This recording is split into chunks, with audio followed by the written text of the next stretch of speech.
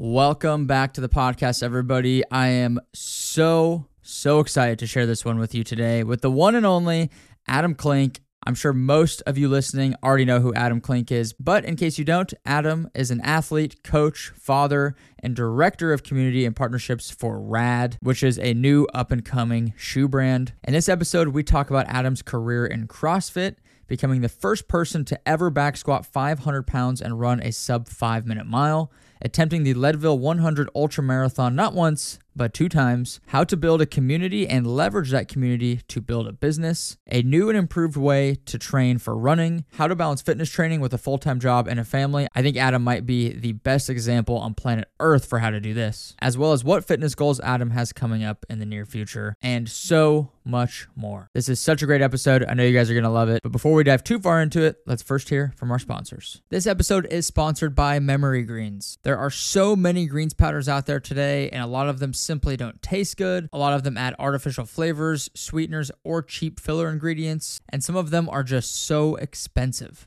And that's why I use Memory Greens Plus every single day. It uses all natural whole foods ingredients like blueberries, apples, spinach, kale, barley, and wheatgrass, and several other all-natural whole food ingredients. The taste is delicious. You can make it hot or cold. I personally think it tastes like tea. Memory Greens Plus is actually one of the only greens powders that has a full serving of leafy greens. It has both pre and probiotics for a healthy gut. It has antioxidants and inflammation reduction for faster recovery from working out. It has antioxidants and inflammation reduction for faster recovery from exercise. It also has coffee fruit, which is a clinically backed ingredient for brain health. Memory Greens comes in 3 different tasty flavors: blueberry plus green tea, lemongrass plus lavender, and wildberry plus hibiscus. I can confirm that all 3 of them are delicious. I've been taking this stuff every day for the past few months, and I feel amazing. My gut health is great. I have more focus and mental energy. Plus, I have peace of mind knowing that I'm getting all those important micronutrients that you get from leafy greens. If you're interested in trying Memory Greens, use my code Jeremy to save 15% at yourmemory.com. This episode is sponsored by Previnex. There are so many vitamin and supplement companies these days that it's hard to know which companies are actually legit.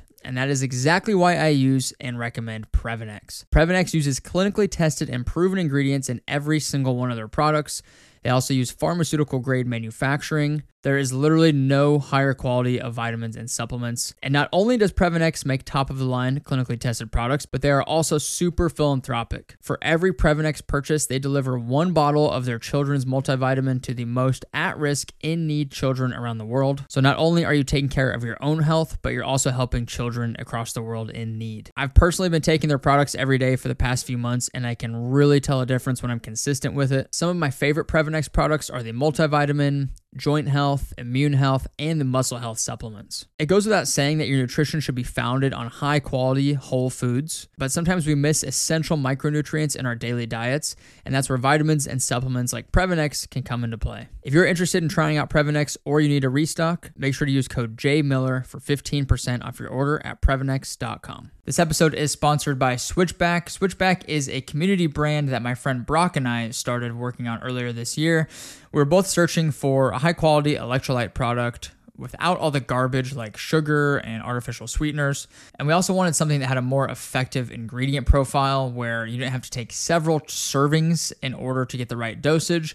So we set out to formulate our own. Each serving of electrolytes has 1,000 milligrams of sodium, which helps to reduce headaches, keep you properly hydrated throughout the day, prevents bonking and cramping during a race or a hard workout. It also has 400 milligrams of potassium, which also helps to prevent cramping and proper hydration. We also added in 500 milligrams of coconut water powder, which is a great source of natural electrolytes. It also helps with the flavoring of the product. And another addition that we made was estrogen. This is a compound that helps with nutrient and vitamin absorption. We've never seen electrolyte supplements add this in there, and we think that it can really make a big difference. And the science is there to back that up. Switchback is also free from any added sugars. We use stevia to sweeten it. But aside from a high-quality electrolyte product, we also wanted to build a community and provide a place for individuals to connect with other like-minded people through the common interest of health, wellness, and running. We'll also be partnering with group runs all throughout the country. We've already had several meetups here in Austin, Texas, but we really want to be the fuel source for all of those memory-making moments, which often happen at those group runs. We've had some really, really amazing feedback from everybody so far on the flavor, the ingredients, the design, and the community aspect of everything. You guys can check us out at goswitchback.co to shop our electrolytes, as well as find out where our next group run will be. But again, goswitchback.co. Go check us out. This episode is also sponsored by 2Before Performance Nutrition. 2Before is by far one of my favorite running supplements. I take it every single day, and especially before big races or big running workouts. 2Before played a crucial part in me hitting my 2:44 marathon PR at the Chicago Marathon in October earlier this year. If you're not familiar with 2Before, they are a New Zealand-based company that creates some of the highest quality blackcurrant powder on the market. The blackcurrant berries that they use are grown in New Zealand soil, which gives their benefits an extra boost. Blackcurrant berries have been proven scientifically to increase endurance, speed up muscle recovery, and strengthen immunity. I take 2Before every morning, about 30 to 60 minutes before my runs, and it tremendously helps with my recovery, my performance during the workouts, as well as strengthening my immune system. Like I mentioned, this is truly one of my favorite running supplements, and I would recommend it to anybody looking to improve their health and fitness journey. You can use my code JMiller for $10 off your order at 2before.com. Again, that is JMiller, JMILLER, for $10 off your order at 2before.com. And without further ado, here is the one and only Adam Klink. Welcome back to the podcast. I'm your host, Jeremy Miller. Every week, I chat with fascinating people from all walks of life in order to bring you knowledge, inspiration, and insight. If you enjoy the show, you can support it by subscribing, leaving a review, and sharing it with a friend. This is the Jeremy Miller Podcast. Adam Klink, quite possibly the world's fittest human being.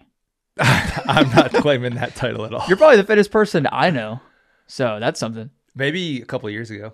Not anymore? I'm old and broken now. Dude, when was your peak, like your prime, you think? I feel like around like 30 was like my prime for my fitness. How old are you now? 34. I'll be 35 Oh, this year. dude, you still got it. Kipchoge, I mean, you're not trying to run marathons, but he's like 37, 38. Yeah, I know, but he doesn't have 3 kids. Yeah. I don't think. And he's not 220 pounds or whatever you weigh. Yeah, only 220 pounds. Dude, have you always been like just crazy fit, dude? Like from time you were born, like playing sports, all this. Like, how did you get into all this? Yeah, I would say yes, not like humbly yes. And I played soccer growing up. That was my primary sport. And I think the reason I was fit, one was my dad really instilled in me that like anything you want in life, you have to work hard. And then I just remember on all of my sports teams, usually my soccer team, but I played basketball, I played football, I ran track. I made it like my personal goal to be the fittest person on the team because I was never like the most talented. I like earned my starting spots because of how hard I worked. So I remember like vividly in college, which is I feel like where I built like really the foundation of my fitness. It was like I will not lose a single fitness test my 4 years in college. And so I did that. And I think that just like laid the foundation of my work ethic. Yeah. I think that's why I was able to play Division I soccer because I was a goalkeeper and I was the second shortest goalkeeper in the league. Dang. So again, like I was never the most talented. I never had like physically the attributes that a team needed in a position like that for a sport, but like I made up for it with hard work. And I was like, I'm going to rely on my hard work to get me to where I want to go. And so I think that's just how I like naturally like operated at a high fitness level. And then post soccer, as I got into CrossFit, you're a product of your surroundings, right? Yeah. And so right out of college, I was the head coach of a gym and the owner was Ben Smith, who won the CrossFit Games in 2015. So like you just like naturally when you're surrounded by people of that fitness level and hard workers of that caliber, like you have no other choice but to like be decently fit Right. Dude, what do you think, like in high school, college, like what was motivation really? Like, is it just because you were smaller? Like you didn't have the natural talent, so you had to work harder? Yeah, and like ultimately, like every kid's dream, like I wanted to play professional sports. Like my goal was to play in the MLS. Now, unfortunately, my career got cut short due to concussions. Oh, really? Yeah, I got a ton of concussions. Even as a goalie, like just taking balls to the head? It wasn't, everybody's like, yeah, did you get like balls to the head? No, it was like collisions, like coming out for like a 50-50 ball. I started off in high school with a really bad concussion. I slid out for a ball. Kid was in the act of shooting and his knee hit me in the temple. And I woke up in the hospital that night. I lost my short-term memory. I dropped out of school. And so every concussion I've gotten since the first one, the doctor's like, you should maybe think about like your future. And my senior year, I got 2 like back to back. I was the starter, so they kind of were rushing me back to play. I got another one, and the doctors are finally like, look, like if you want any sort of quality of life, like you've got to look out for your health, and you should probably stop playing. So, but again, like that was my dream, was to play professional soccer. And when that dream got cut short, that's why I found CrossFit, because I was like, oh, this is another area of fitness where I can make a name for myself and compete without getting knocked in the head. Dude, these dogs, man, they'll chill out here. No, they're great. They're like my kids. Sorry. Oh, yeah, as long you're used to it. You got plenty of chaos at your house. Yeah, Jeremy sent me a text and he was like, hey, I have 2 crazy dogs. Are you okay with that? And I was like, Jeremy, I have 2 psychotic dogs and 3 kids. This is going to be a vacation. What kind of dogs do you have? I didn't realize you had dogs too. I don't post about them much. They're both mutts. We rescued them. Okay, nice. They're a mix of a bunch of stuff. It's funny. People always say that, like, I didn't know you had dogs. When you're like single or newly married and you have dogs, they're your babies. Yeah. And then you have children, and then your dogs become dogs. And that's where we're at in life right now. Like, they're dogs. Yeah, we're still in the stage of these are our babies. Yeah. They're literally, I treat them like children. You'll get there. Dude.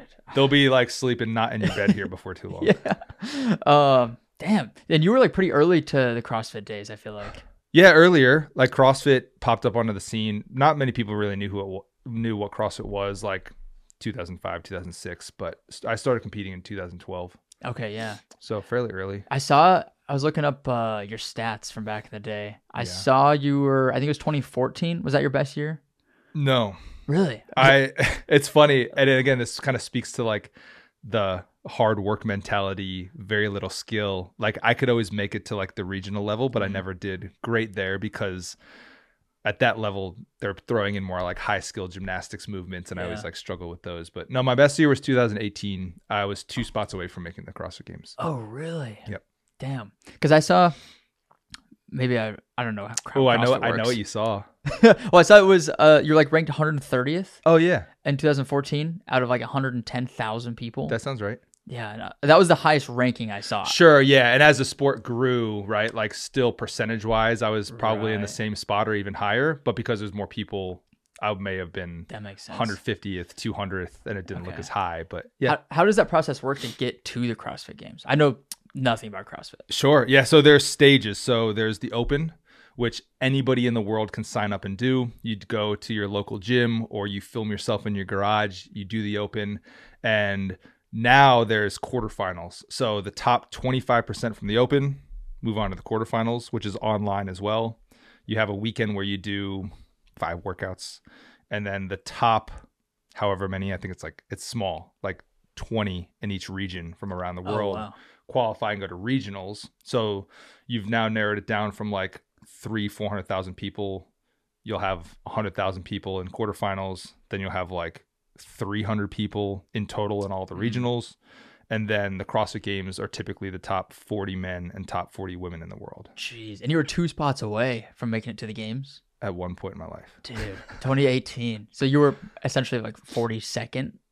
And I was 7th in my region. So again, I see. Okay. You can do all the different sort of like stat comparisons from other regions and stack people up. So like I can't necessarily say I was 42nd, but I was like in the range of like probably 40th to 60th. Yeah. Was that year your strongest year in terms of like what you could lift? Yeah, I'd say so. And it's one of those things, right? You show up to regionals and there's 7 workouts, I think. And it's like some workouts are going to play in your favor, some workouts aren't. But that's like the whole methodology of CrossFit is like being good at everything and not having like many weaknesses. And a lot of people at like the regional stage would have like some weaknesses, right? Like anything upside down on my hands was a big weakness of mine. So in 2018, actually, the first event was called the Triple Three. It was an endurance event, and I won that one. And then the second event was a workout called Linda, which was deadlifts, bench press, and squat cleans. And I got second in that one. So I finished day one in first place. Damn. Third event was handstand walking over ramps, like steps and ramps. And I got second to last. Oh, no. And then I was just trying to hang on for dear life, and I didn't quite make it. But that's just kind of like the nature of the game. Like some of CrossFit is dependent on what workouts show up. Right. And that's why as CrossFitters, you like train for everything. You train different elements every day. Some workouts might have a cardiovascular component and a lifting component or a gymnastics component, or you might be swimming. That's why I say like CrossFitters are probably the like OG hybrid athletes. Oh, definitely. But then this hybrid athlete has like taken its own form where it's funny being a CrossFitter. I actually don't really like the name hybrid athlete. Like I'm a CrossFitter. Yeah. Like I do CrossFit, and like CrossFit has given me the base to accomplish whatever physical feats I wanted to. It wasn't because I just like ran and lifted that I could go out and run a 5-minute mile and back squat 500 pounds. Like CrossFit got me pretty close to that. So then just with some like focused training on those two areas, I could hit it. But it's funny, I would say like hybrid athletes are like unskilled CrossFitters. Yeah. They can't do all of the like gymnastics and things like that. They just like can go and run and lift in the gym, and so they call themselves hybrid athletes. Yeah, it's weird. I hate using that term. I never use that term. But we fall into that because we run and lift, and that's just like what everybody associates hybrid training as now. Oh, CrossFit's definitely like you take a CrossFitter versus somebody who deems themselves a hybrid athlete. Like I think pretty much no matter what you put them in, the CrossFitter is probably going to win. Yeah, I mean, the only thing they're probably going to struggle with is like if you put them in like a marathon. I was going to say type like endurance. Like CrossFitters, endurance is obviously relative, but like endurance for CrossFitters is maybe like the hour range. Right. After you're doing something like past the hour range, like they're going to do okay. They're going to hang in there, and like I would argue that any CrossFitter can just like on any given day sign up and go run a marathon, right? Which is what I did a week ago, and I did, right? And it wasn't fast, but like you can do it. Yeah, you know what I'm saying? Like the point of CrossFit is like you can go out and do anything and like somewhat hold your own. Right. You're probably not going to be the best thing or the best at any one thing in particular, but you can do the. But you'll be solid. Good. Yeah, exactly. Yeah, it's like, I mean, like you're not going to outlift a power lifter because that's all they do is power lift. It's the art of being not specialized. Yeah. Right. It's like you're going to walk into any powerlifting gym and get out squatted by pretty much anybody in there. But like you'll still be respectable, and you'll go out and run with a track club, and like you're going to get outrun by everybody there probably. But like you'll be able to like hold your own and do the workout, right? Yeah. But you're going to do way better in the run than the power lifter would. Right. And you're going to be way stronger in lifting than the runner would. Yeah, I saw somebody post the other day. They're like, be stronger than the runners and be faster than the lifters. Right. That's like pretty simple way to put it. Simple. Yeah. How did the like soccer, high school, and even like college soccer, how did that translate into CrossFit? Was it like a big learning curve, or were you like kind of naturally decent at some of that stuff? Well, because I got into CrossFit so early, you could be like a very athletic college athlete and learn a couple of the movements and pretty much make regionals. That was back in the day. You can't do that now. Right. There's some freaks out there. Yeah. So it translated very well. And a piece that I left out was I built a lot of my strength because I went to college for 5 years and I was the undergrad goalkeeper coach at Rutgers.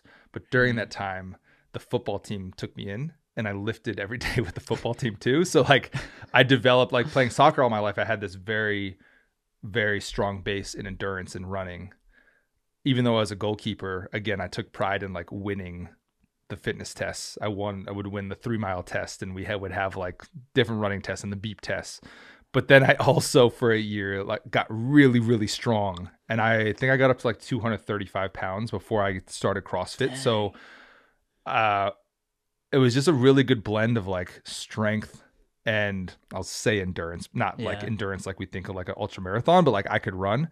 And so like when we can talk about this, but when Dave Castro put out the challenge of the back squat and mile, I was like, oh, like if anybody can do this, I can do this. Cause this is like what I did my whole life. Like these are like my two bread and butter movements that I'm good at. Yeah, I definitely want to talk about that. So he put out that, I remember, I've seen the video of him saying it or wherever he said it. He's like, that's going to be like the peak of CrossFit or something along the lines, right? Of like, that's when we know CrossFit's like taking over, when somebody can actually do that. Yeah. So the history of that challenge was Dave Castro wrote a book. So Dave Castro is the director of the CrossFit Games.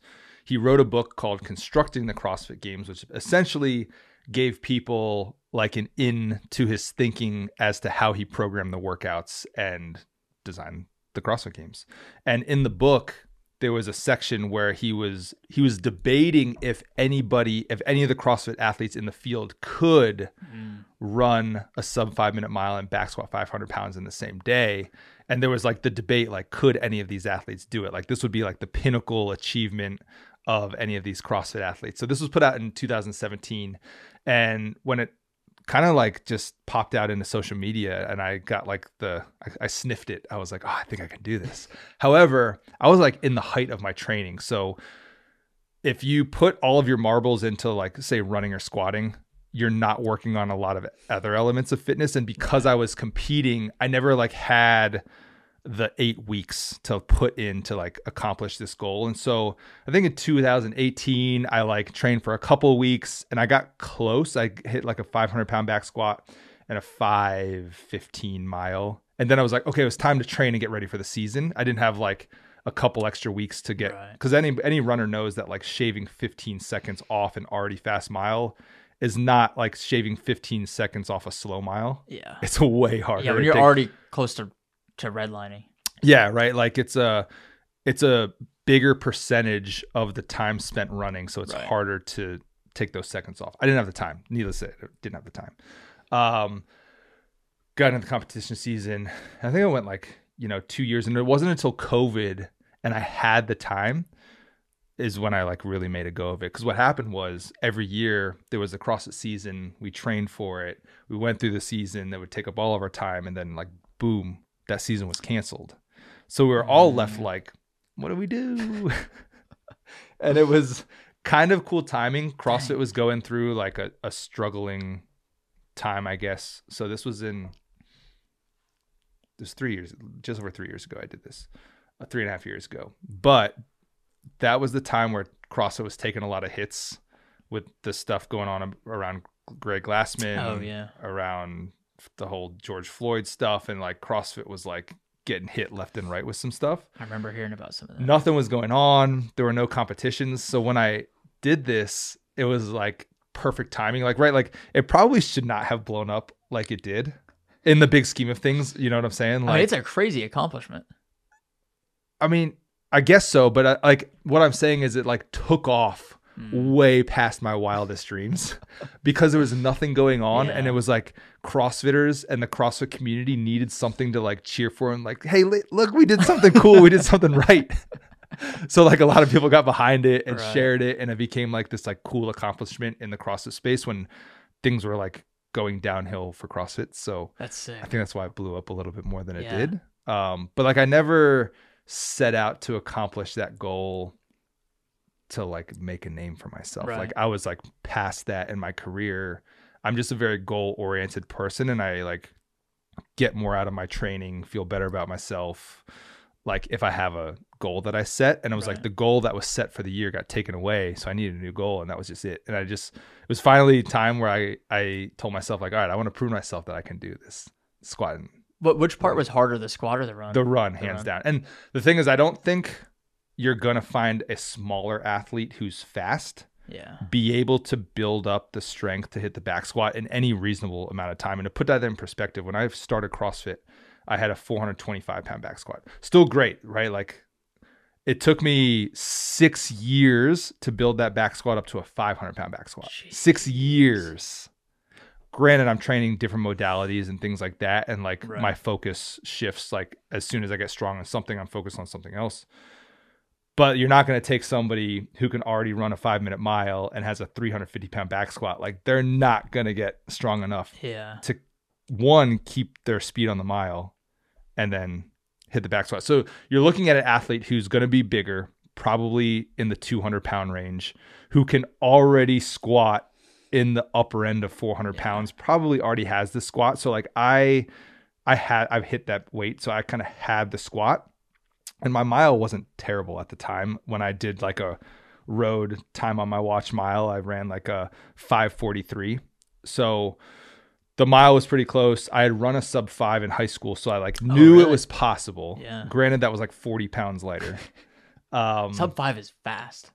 Oh, tell me about it. But needless to say, the mile was like everything I had. It was like, I think when you look at like what's hard, there's like the going out and running Leadville, like that's hard, and it's like like you can't escape the pain kind of thing. This was like a all out, like I think I might die kind of pain for like 5 minutes. But like up until that point, like that was the hardest thing I've ever done in my life, was run that sub 5-minute mile. Dude, miles are hard because it's more of a physical, like Leadville or something. It's more of a mental challenge, I think. Like obviously physically challenging too, but the mile is like, I mean, that's like your peak physical ability, really. Yeah, and it's like you're almost training like your ability to increase your lactic acid threshold. Yeah, it's still like I people say like mile. They take the back squat and mile and they're like, they're two ends of the extreme. You have like your strength and your power and your endurance. But I still think the mile is considered, you're still in like your power output phase of your running. Like 5 minutes is not a long time.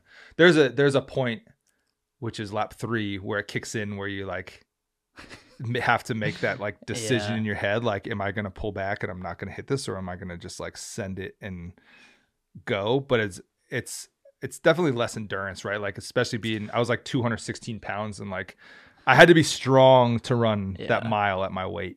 216. Yeah, dude. 216. Yeah, and the mile, it's like, it's still aerobic enough that you have to have endurance to do it. So it's sure. Yeah, it really is. It's short enough that like, you have to be a skinny marathon runner. Yeah. But it's long enough you do have to have that endurance. Dude, has there been anybody else that's done that? Yeah, so there was a guy named Fergus Crawley in the UK, and he actually hit it shortly after us because I think he got like wave that we were doing it. Yeah, and he's a stud. Yeah, he's strong, and he's smaller, but he's still like, I think he's like 200 pounds. But he has like a powerlifting background, and he hit that shortly after. And then there have been like maybe 2 or 3 people who have like did it, but like they don't have it well documented. Or their like squat was like pretty high. Yeah. Dude, your squat is insane to watch. So I don't know like if you count those, but I honestly thought more people would have done it by now. But then I think too, like the world picked back up and like everything's there's like actual competitions. Well, it's such a like niche thing to train for. It's so niche. But like, it's like the fact that nobody can just come off the couch and do that. Like you have to train for that specifically. You do, right? Like, and like now if I were to like, I would have to train a lot to like hit that again. What do you think you're at now, squat and mile? My mile. So in doing all the endurance and all of the miles at 8:39 minute pace for like thousands of miles in the past 2 years, like I definitely don't have the fast twitch. I think I would clip like 6 or just under a 6-minute mile right now. You really think that's all you could do, you think? At this, bro, I'm heavy right now. What are you at right now? I'm like 224. Okay. But I could probably hit 485 to 500 pounds on my squat. So it wouldn't be far off, but like, again, I know firsthand that like going from a 6 to a 5-minute mile is a lot. And like, I would have to, you have to train for that. Yeah. Damn. Dude, I think my squat's like, I think the heaviest I've ever done is like 315. Like that's why I'm like, I'll just do the deadlift because I could get the deadlift for sure. And I think that's like what I did there was it kind of just like put this idea for people to set a goal and go chase it and like train 2 ends of the spectrum in fitness. And that's why I think a lot of the people who are maybe smaller and on the running end like yourself, like a 500-pound deadlift is like nothing to like bat an eye at. That's still super impressive. But I can argue you can probably pull 500 pounds with bad form and not like, use your back a little bit, and it doesn't require like the technique and the pure leg strength that a squat does, but it's still like impressive in its own right for people to deadlift 500 pounds and run. But I think it was a little bit more attainable for like the smaller runner type audience. Yeah. But anyways, it's been like so cool for me to see people like chase whatever their goals are. And it was funny. Everybody wanted to like know how I trained for that. So I was like, I'll write all the running and squatting workouts in an ebook. And I remember at the time I was like, I didn't know how to write make an ebook. I'm like the least tech savvy person you'll meet. And so I put it out there like, I need help. And this guy who did the media for Coachella. He was like, I'll do it for you. And I was like, okay, he knows what he's doing. And he was like, yeah, it'll be, $50 an hour, probably take me 10 hours, $500. And I was like, $500. I was like, what? This point in my life, like, our bank account was small and like $500 was a lot, but it's crazy how it took off, right? Yeah. That little investment, I've like, I don't know, 100x that. Yeah. Since then, with people just like buying the book because they want to set their own goals and they want like some like proper programming. And I made it intentionally where it's like 30 to 45 minutes work a day and it like fits everybody's schedule. You can layer it on to whatever else you're training for. Right. But it's been cool to see. That's cool. Dude, what do you think? I'd love to see somebody do like a sub 4 mile with like a 400 pound squat. Do you think that's possible? Or maybe, I feel like I've seen people do maybe like a 600 pound squat with a sub 6 mile. Something about the sweet spot. I don't is like know. That 5 I don't 5. know that I've seen either or. I definitely haven't seen the 4 minute mile and the squat. I don't know if that's because you're talking about like your 130 pound runners that's running the sub 4. Yeah. And like a 600 pound squat is like, you're doing some damage to your body. Like, I don't know if you're running a 6 minute mile. Yeah. I can't say I've seen either of those. The 5 and 500 one, it like looks pretty. Yeah. On paper. Yeah. Yeah. Something about it. And there was, yeah, you're right. It was that sweet spot, but there were also 50 pull-ups in there. So it was like 5. Oh, I forgot you 550, 500, 555. Was the pull-ups just was like, screw it? Like, why not? Yeah. Well, he put it in there because he wanted to create this like triangle of the elements of fitness. And it was like the gymnastics, the endurance, and the strength. And so to complete that triangle was 50 unbroken pull-ups. It was CrossFit. They were kipping. I snuck that in. I snuck that in like the credits of my video. I was like, if you want to watch as you can, but like you can also look away. But being like a regional caliber CrossFit athlete, like pretty much all those athletes can do 50 pull-ups. So that wasn't like a piece I really had to train for. And you still have to have the upper body strength for that. And I say I didn't have to train for it, right? Like I spent 10 years developing that skill. Yeah. So what's your like all-time favorite exercise? Is it squats? It's definitely squats. It's like if I could do one exercise the rest of my life, it would probably be a back squat in terms of a lift, right? If it was like, what's one thing fitness-wise that you could do for the rest of your life, it'd probably be running. But I think that like squatting is so foundational to every other movement. I mean, it's like, yes, you're using a lot of lower body and legs, but you have to learn how to brace yourself. There's balance involved. There's body positioning. There's mobility. Like there's so many elements to just a basic back squat that I think it's like the king of all lifts. Is that your best lift? Would you say, like in terms of probably compared to other people your size? Probably depends who you're comparing me to, I guess. What about other people that are like, 215 to 220? Yeah, so like in the CrossFit space, like I had one of the top back squats. Nowadays, people's numbers are getting crazy, and like there would be a handful of people that are squatting that, but like 5-7 years ago, like there was maybe like one other person touching that number in a back squat in like CrossFit. Damn. Who is reputable. Yeah. Do you ever deadlift? Uh-huh. Is that deadlifts don't play a huge role in CrossFit? Like I know for CrossFit, it's a little bit more like deadlifting for volume and workouts. Mm-hmm. Like every once in a while, you'll max out your deadlift in like a competition setting, but it's usually like you got to be able to move 315 or even 405 in workouts for reps. Yeah. Along with other movements. And it's also one of those things I view deadlift as like the risk reward factor for increasing your deadlift past a certain point. Like as long as you can manage the weights well in workouts, it's like, I don't really have a reason to increase my deadlift. I think the most I pulled is like 575 a few times. And I was like, I don't really need to like chase 600 pounds and like risk injuring myself. Yeah. So that's kind of who like were you lifting with? It was like a year or two ago. It was a female powerlifter, I think. Oh, Amanda Lawrence. Yeah, and I think I saw you just rip like 515, like probably not really training deadlift a whole lot at the time.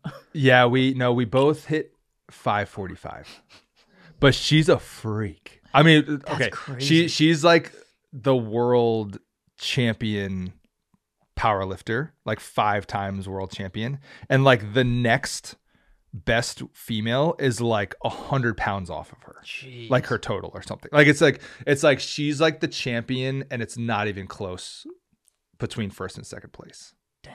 But That's crazy. she deadlifted just as much as I did. Is she And American? I'm a good deadlifter in Yeah. the sport. Yeah, she's American. She's in Minnesota. Okay.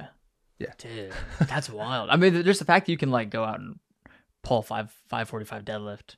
But that's the point of CrossFit, right? Yeah, is exactly. to be able to like, Yeah. and that was like, I got the role at BPN. I went from being a coach to a partnerships manager, having no experience. But like my goal in that position was to be able to like relate, hang, chat with, work out with anybody. And CrossFit allowed me to do that, right? So like when our world champion powerlifters came to HQ to work out, like I could work out with them. And we weren't like using 2 separate barbells. Yeah. And when our runner came, like I could go out and I could run with them and so forth. So That's powerful. Like, yeah, that like really helped me build connections working for a brand like that, because I could like step in. There's something about like shared suffering, doing the same sort of fitness together. Yeah. And so that was like a great piece that I had. Yeah. Have you always been like in the community partnership? Like, have you always had a passion for that side of things? Yeah. So taking it back to when I started CrossFit, I got into CrossFit because like I wanted to make a name for myself. And the thing when you leave college is you got to have a job too. Like you got to be making money. And there's really no money in like CrossFit. There is now, but it's like you have to be the best of the best. Right. And so I took a job coaching and being a head coach. And while I went into the sport wanting to like, quote, be famous, I quickly developed a deep love and passion for coaching and helping people. And I did that for 8 years. So much to the point where like I attribute myself never quite making the CrossFit Games because I wasn't willing to sacrifice my job, my family, the things I was doing professionally to put the time in to get a little bit further in the sport. And like, I was okay with that. But that then bled over, started having kids. When you're a CrossFitter coach, some of your money is like sponsorships. And I was like, man, I'm getting older. I don't know how long these sponsorships are going to last. Like, so the opportunity came for me to join BPN and move my family out there and like have a sure salary was like very appealing. It also gave my wife the ability to stay home and take care of the kids for a couple of years. Like we felt like that was a very valuable time in their development. And like, if she could do that for a couple of years and then go find something she's passionate doing, sweet. But it was like the perfect blend. Like I didn't view myself as like the community guy or community manager at the gym. Like that's what I did though. Like I led classes. I coached 4 to 6 hours every single day, classes with 10 to 30 people. I would coach classes on Saturday with 100+ people. We put on charity competitions and people from all over the country would come and compete. And so like I was doing that, but it was just because I loved to do it. It wasn't like a job. Right. It's cool that it evolved into my job and there's a need for that for companies, which has led me to where I am now with RAD. It's like I'm doing the same thing. I'm working with athletes and building the community because I think what's so valuable to a brand is to have a face and a voice. And when I say community, I mean like regularly activating in person through events, workouts, pop-ups, things like that. And so it's really cool to like do that for a brand now and get paid for it. That's so sick. Yeah. Did you know much about the shoe industry when you started working for RAD? Or is this like all kind of new? So the shoe industry is definitely new. However, like I'm a quote sneakerhead, like like man, in high school and college, the amount of Jordans I had, I mean, I had hundreds of pairs of shoes. And unfortunately, as a college kid, especially an athlete, you don't have time for a job, you're not making money. So I sadly sold so many pairs of shoes I wish I still had. But I've always like loved shoes. Fun fact, in high school, I actually wanted to be a shoe designer. Really? That was like my passion, and I was like, I'm gonna design shoes for a living. And then that quickly turned into engineering because I was like, I don't know if there's a lot of money in shoe designing. Like, I think I'll probably make more money in engineering. Is that what you studied at Rutgers? For a year. I did biomedical engineering my freshman year, and I got a 2.2 that first semester. Ooh. And I quickly learned that student athletes, they're anybody that came in freshman year doing engineering and sports, by semester 2, they were either an athlete or an engineer. Yeah. So I chose athlete. And then I wanted to get into business school. I had to wait till my junior year. So I took sport management and exercise science classes because there was like some overlap there. And I graduated with a bachelor's in sport management. Okay. That makes sense. Sport management? Sport management and exercise science. What is sport management? Is that I don't know. I never heard of that before. I think a lot of athletes took it because it was like sports. Yeah, the word sports is in it. Yeah, it was a lot of like exercise science classes, but it did tie in the like business element that you would need to say like open up a gym or do something in the like sports field. Sports management could be like an agent or kind of dealing on the professional side of athletics. That's and cool. Health and wellness. Damn. So you've just always been in fitness, sports, like everything you do is just all fitness basically. Yeah, I mean, I would argue like less now, like the last couple of years. I mean, Rad's still yeah, they're still 100%, they're still in the fitness industry. So from that sense, yes, I was thinking a little bit more like either working or competing. Yeah. I work out the least I have in my lifetime. Really? Yeah, it's just like so busy. I'm busy with a job. Like family is my first priority, and you have to support them financially too. So like naturally your job falls in number 2, and then your fitness is now number 3. Whereas like when I was younger, fitness was arguably number 1. Yeah. And yeah, it's just priorities, but I think there's a way to still like do that and fitness in and still set goals and still be inspiring to people. That's not like necessarily why I do what I do. I think it's more now my mindset is just to like show my kids what hard work looks like. And that's like the biggest thing I tried to instill in them from a young age. Like it's the coolest thing to watch my 5-year-old come out in the garage and he wants to work out with me. We have like the low I love your stories. We have the low pull-up bar. We have like a 5-pound barbell. He runs on the runner. His new thing is he'll get up from his nap and he'll just run laps around the cul-de-sac.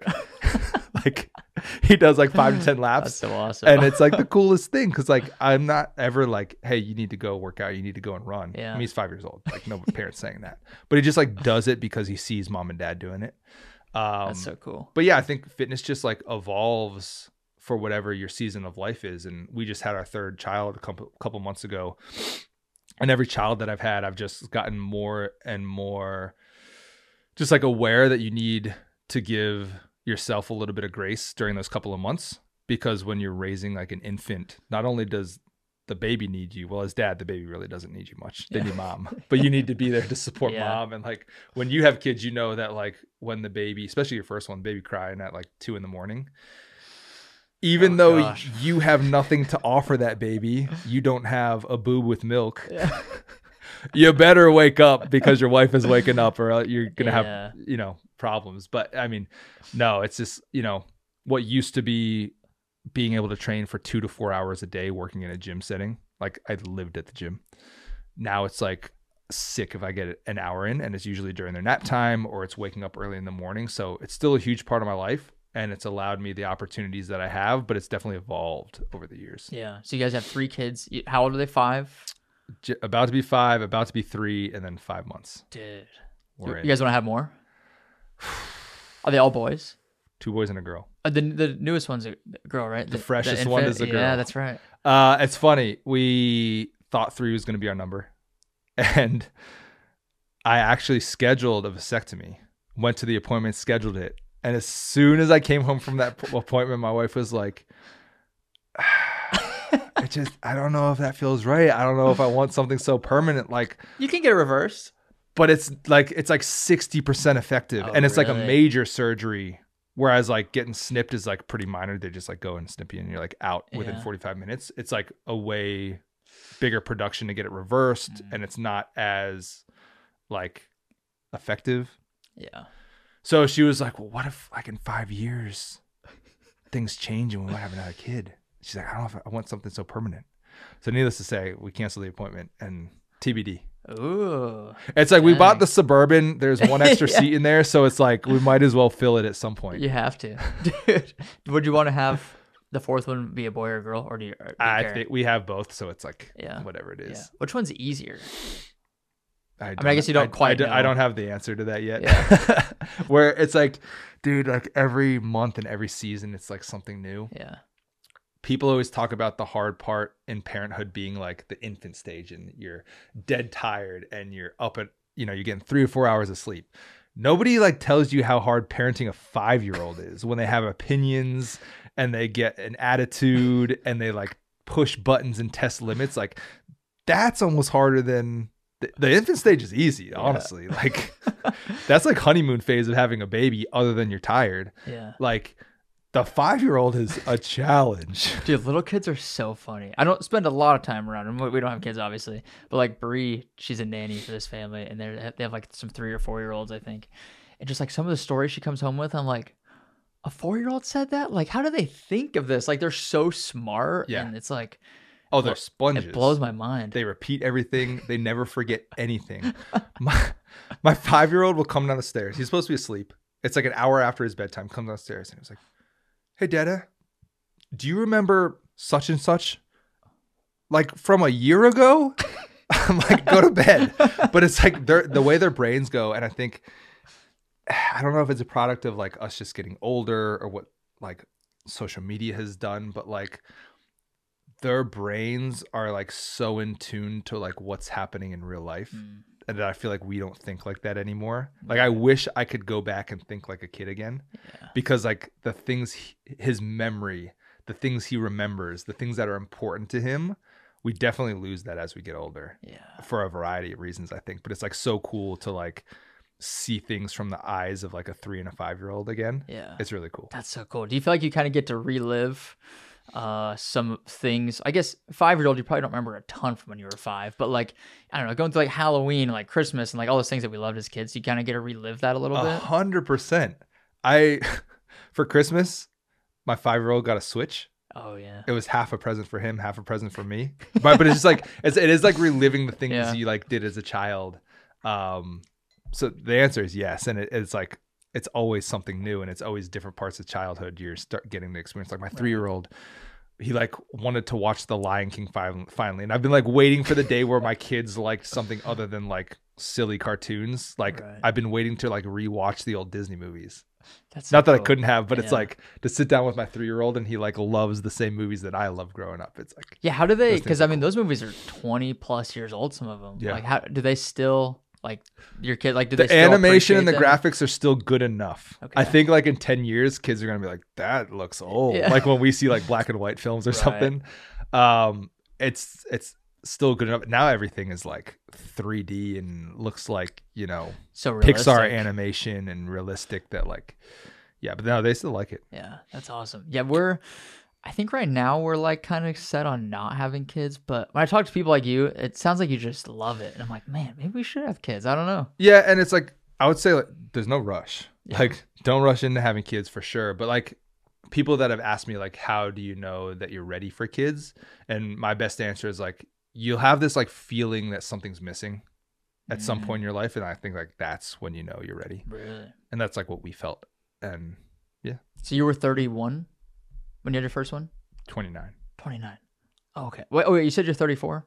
34, and I'm a 5-year-old. Okay. So 29 when I had my first kid. Okay. Damn. How do you balance all this? Like, I don't know. I know you said like, you kind of just get in whenever, but like maybe take us through like either a week in your life or like a day in your life, whatever like would best summarize like how you're able to still have a full-time job, family, have some sort of like social life or do other things outside of that. Well, social life is different, but the balance is the hard part.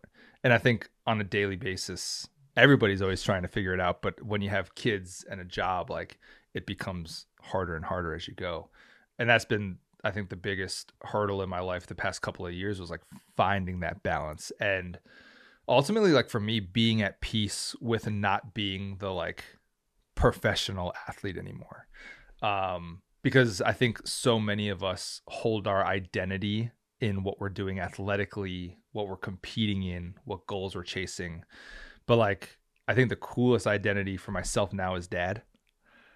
And that's like a really special place to be. So if you look at my day, like I said, I kind of go through seasons. So like what my day looks like right now is different than it looked like 6 months ago, which is different than it looked like 6 years ago. Right.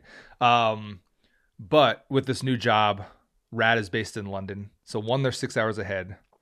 2, I'm remote. So I would argue that I can get done in 4 hours what I used to be able to get done in 9 hours going into an office at work. Really? Oh, easily. I mean, I can just shut myself in my office and just like crank through work and like, okay, I got my work done. Yeah. And I get as much, if not more work done. So anyways. It's probably better quality work because it's 1,000%. Yeah. 100. Yeah. Yes. I love it. I didn't know they were based in London. I thought, for some reason, I thought they have like a Portland HQ. Yeah, so our design team's in Portland. Oh, okay. That's like the shoe capital of the world. Yeah. So our design team's in Portland. Okay. Started off in London. Oh, though. I didn't know and that. I'm okay. the lone survivor in Austin, Texas. Really? But it's a good place to be. Yeah, it's a great place to be. But I typically would wake up. Me and my wife would both wake up before all the kids are awake to get our workout in. Because of the season that we're life that we're in with the new baby, we've been like, look, we have not prioritized sleep since we've known each other. So like we're gonna sleep. So like we wake up when our 5-year-old comes and wakes us up at 7:30, and I start the workday at 8. And I here and there I'll help get breakfast, get my own breakfast, get a shower, and by like 8, anywhere between 8 and 9, I'm like at my desk chugging away at work. Yeah. And my wife has the kids. We have the luxury. Her mom lives a mile away, so she comes over and she helps, which is so nice for 3 kids. And then I'll break like for lunch. I'll have lunch with the family. And then I typically will work out with my wife when the kids are napping. So we'll get usually a solid hour, anywhere from like, an hour and a half to 45 minutes. Kind of depends on how they nap. And that's like really when I get the bulk of my working out in. And then when they get up, usually hang out with the kids. If I have a little bit more work to do, I'll tackle that. And then if any parent knows that like dinner, bath, and bedtime is like this 3-hour tornado of a process every day.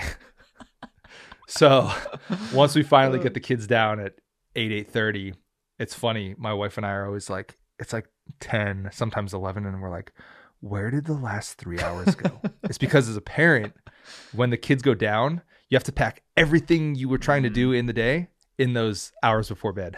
Oh my god. The laundry, vacuuming, paying, like everything, all the paying bills, like you have to fit that all in. And so before you know it, it's late. But I'll typically use that time at night to either do more work, answer emails. So I'm kind of like sprinkling. I have like a block of time from when I wake up till lunchtime, and then I'll sprinkle in work as needed. Yeah. Or I'll pop back in the garage. I love having a garage gym and do some sort of like accessory piece, maybe a 20-minute Metcon, like something to finish off my day on a lot of days. And like it evolves what I'm training for. So when we had the baby, it was just like really easy for me, especially post Leadville, to just like pop in there and I just lifted. I just lifted, put weight back on. Like I wanted to feel healthy again. My hormones were definitely messed up, so I wanted to get my testosterone back in a good place. And so now I'm at 225 pounds. But I have a new running goal. I was told I have a new running goal. Yeah, I saw you post something. Can you say what it is? Yeah, we probably won't use this in maybe like an Instagram reel. Don't chop this part up because I don't know if we're like announcing this yet, but it's the Speed Project. Oh, sick. So Rad is putting in a team for the Speed Project. And the cool thing about that is it's pretty much all employees. So it's all the people behind the brand that we're going to go and essentially storytell. Like we're all very humble and we know that we're not going there to set the record or to win. But the goal is to like hold our own and do well and do some storytelling about like why we run as we like launch into the running space. Because we primarily like our bread and butter is the training space and our training shoe. It's like top of the line. but people don't really know us for running. And as we have these new running products, we have to be about it if we're going to talk about it. That's dope. So the speed project, and I was told that about a week ago. Do you know how many miles you'll run? I think we're gonna do the OG course with the OG team. So OG team for a speed project is 6 people, and it's 340 miles. That's a lot of miles. So you have 60 miles each. Yeah. Right. So, but you do it in segments. Right. So you might run a 5K at a time, switch out with another person. So it might be running for anywhere from 25 to 40 minutes, and you might have an hour and a half, 2 hours till you're up again. Right. But it's still a 30 to 40 hour race. Yeah. Damn. I have a friend that's doing it solo this year. That's wild. Nuts. We actually have on our team the female who won it solo. Oh, wow. Who's that? KK? Chick? Yeah. She's on our team. That's sick. Dude, that'll be so fun. We're all going to hold her back. She's probably going to be like, this is ridiculous. But if you guys are all there, just have fun and just complete it. I mean, damn, so that'd be cool. For right now, because that's my goal, I need to lose some pounds. I need to get back into running shape. And so typically that lunchtime I'll run. I'll get my run in for the day. Yeah. And then I'll lift just to stay strong and for injury prevention at night a couple times a week. And I know very well that you're not going to build a ton of strength or a ton of muscle while you're putting in the miles. That's not how it works. Yeah. I mean, calories, you just burn so many calories from running. Yeah. That's not how it works at this stage in my life. Yeah. Yeah, dude, it's putting on weight while running. You just have to eat so much food. It's an insane. And it's you can get strong, but I still feel like you get that runner's body. Yeah. Body image wise, I've never hated more how I looked as to when I was training for Leadville. I feel like you just get soft. Yeah. In a sense. Yeah. You feel weak. Your hormones feel get weak, out of whack too. You're just tired, lethargic. Dude, 1 o'clock every day, I would just be dragging. Yeah. I didn't feel good. I did not feel good. I didn't feel like I was the best version of myself for my family. Now, granted, that was the extreme of running, right, where I was running 60 to 80 miles a week. Yeah. Was that all zone 2? Yeah. That too. I feel like you get a little something more when you do some speed work, but you get to turn it over a little bit, but just zone 2. So I started this new methodology of running. It's called Run Flow. Run Flow. Yeah, it's a secret. Oh, can we tell people? Yeah. So for RAD, we want to kind of change the perception of running for people. I think over the past couple of years, it's gotten very mainstream. Here's your 16-week marathon block. You have to follow these paces on your watch. And it's very you're tied to a wearable. You're doing your 5 days easy, your 1 track day, your 1 long run. And what I got out of doing that was I've never felt so unathletic in my life. Seriously. It's true. It's from true. Playing a college sport to now just going out and running and training for an ultra, I've never felt so unathletic. Yeah. So there's or maybe aerobically fit, but yeah, sure. You're not able to do right. much else. I could run 830 miles for 3 hours. Yeah. No problem. Whereas if I did that before, every joint in my body would feel like it was breaking. Yeah. But there's this guy, his name's Richard Diaz, and he came up with this methodology. And then at RAD, we're working with this guy, his name's Blue, and he swears by this methodology of running. And we kind of want to get back to the place where you're running for enjoyment while still being able to chase your goals, but also feeling like an athlete at the same time. And so he came up with this concept called Run Flow, where he goes through this. There's 4 ingredients to running. There's your cruise, which is your easy pace. There's your push, which is your race pace. There's burn, which is your top end speed. Mm-hmm. And then there's skill, which are strides, things like that. And the goal is every run you do to incorporate all the ingredients into every run. Oh. And so you'll have, say you go out for a 40-minute run, you'll have 30 minutes at your cruise pace. You'll have to do 6 minutes at your push pace, 1 minute at a burn, and you do X amount of strides, which is your skill work. The cool thing about that is you're not married to your watch. Yeah. And it's a little bit like the concept is like stepping out the door, going by feel. Hey, if you want to warm up for 10 minutes, great. If you need 15 minutes, great. And depending on how you feel, you may be like, I don't know if I can hold my push pace for like too long. Maybe I'll do like 5 rounds of a minute of push, a minute cruise to recover. And then I'm going to throw my strides in afterwards. And then at the very end, I'm going to throw a minute of burn and just go all out for a minute. Or you'll be like, you know what? I feel pretty good today. I'm going to do my push all in one chunk, 6 minutes hard of like my race pace, mile pace, and then I'll recover afterwards and then finish off with some strides. And it's just like a very free flowing, go as you feel way to run. And it's all based off your perceived rate of exertion. Yeah. It's not like I have to hold a 7-minute pace for 3 minutes. It's all about the effort you feel like you're putting in. And I've done this for like a week now and I feel amazing. Really? My energy's high. I get done almost feeling like I just did a CrossFit workout. And it's like you can program these as like the run flow workout of the day. And anybody can do these workouts because it's all scaled based on their relative rate of exertion that they can put in, right? Like somebody's cruise pace, mine might be a 9-minute pace. Somebody's might be a walk, and that's fine. And maybe somebody's push is their jog, and I'm running a 7-minute pace now. But the thing is, like, I want to bring these in person to events. So a lot of these like run crews are like all the rage now. Oh yeah, and everybody's like, got to run. And it's like, all right, 5K easy loop again. It's like it's kind of like always the same thing. Yeah. But I think putting this out into the world and showing up to a run crew and providing value, like, hey, here's how you can like build community and camaraderie. But like, let's get a workout in, and it's going to be all scaled to everybody's level. We're going to do a 30-minute run. It's going to be an out and back, 15 minutes out, 15 minutes back. But during that 30-minute run, you have to run in an aerobic state for 6 of those minutes. Don't care how you do it. They could be 30 seconds at a time. They could be a minute. You can do all 6 minutes, but you have to push the tempo at some point for 6 minutes. And so the concept of run flow is every run you should be doing 20% of your duration of running in an aerobic state and 80% in an anaerobic state. And now there are like, it seems like it's a very hippie way to run, but there is like a trajectory and programming to say if you wanted to peak for a marathon, right? So those percentages would change to where you're then running 30% in your aerobic state and 70 and building up to like 40 and 60, where it's a lot more hard running.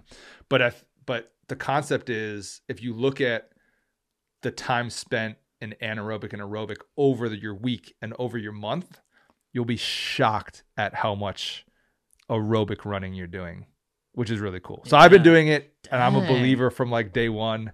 It's a really cool concept it's kind of like going against the grain right now and running a little bit. And I'm really excited to like speak into that. You know, it's like, it's not going to be like Rad's thing. It's just like our methodology into how we run. That's so cool. Which is like very much who the company is, right? For those of you who don't know, RAD stands for Rally Against Destruction.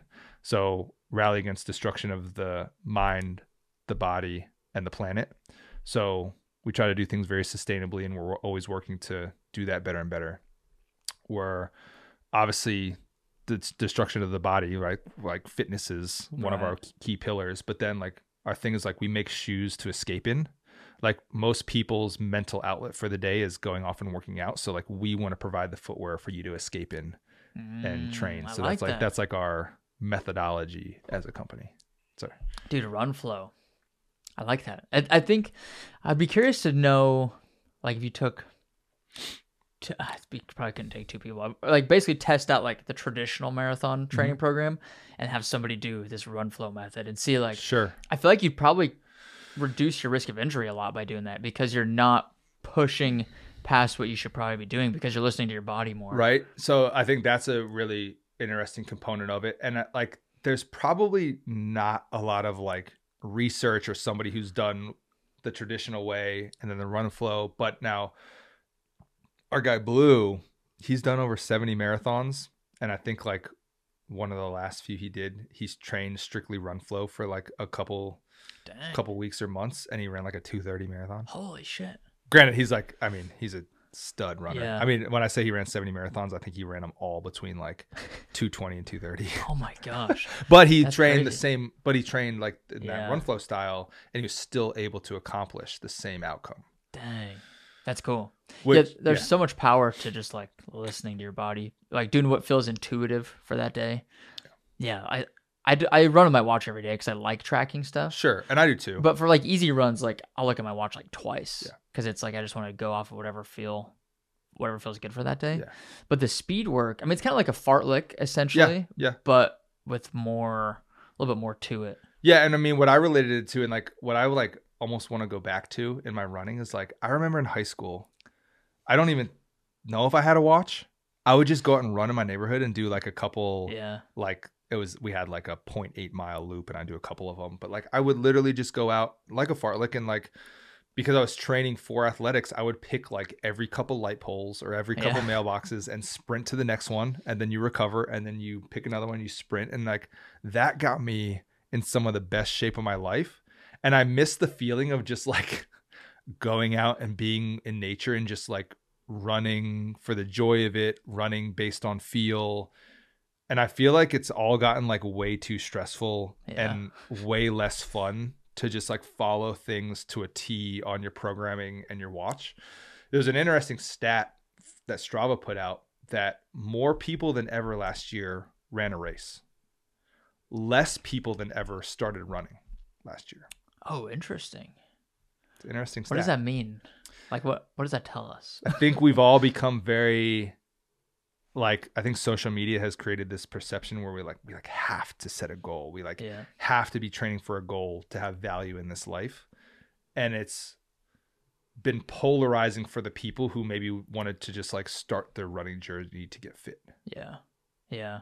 It's I love running, but there are some like weird things about it where it's like it can get kind of clicky, and it's like if you don't run this time for your marathon, like you can't hang out with us, like that kind of. I hate it. It's just like, well, I can't hang out with you, so yeah, dude, I shouldn't be with you right now. Just kidding. That's why I like ultra running and trail running so much. Is because it feels more community. Probably like what running used to be more like, I guess. I don't know. Where it's just like nobody cares about how fast you run an ultra, or like how long did it take you to finish Leadville, or how long did it take you to do this ultra. It's just like, did you finish? Yes or no? Yeah, I think that's why I gravitated to just after CrossFit going out and running an ultra rather than like going out and running a marathon, because I think I would have went like crazy trying to like chase these times for a marathon. Yeah, like I think I like just like going out and running to run and seeing if you can accomplish something. It's more natural. It's like a more primal, like innate human way to go about it. Sure. Like never in nature is a human going out and sprinting 26 miles. Yeah. But like you might go run through the mountains. Yeah. So like outcome wise, I'm not here to say like one's better than than another, right? Like the traditional like training block, like it speaks for itself. People are hitting their times and beyond for whatever their goals are. But like for me, in my point of life, like I just want to have like the joy of being outside and running again. And that's really just what we kind of want to show people again, is that they can just like use running as an outlet to escape in, to get some fitness in, but like still chase your goals if you want to have those running goals. Yeah. So you said earlier, if you could pick one exercise, it'd be like one lift, it'd be back squat. Mm-hmm. If you could pick one type of activity, it'd be running.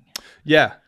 But I think that like run flow style of running, right? Like when I say running, if you're just going out and running 10 miles easy, like, that's super boring to me.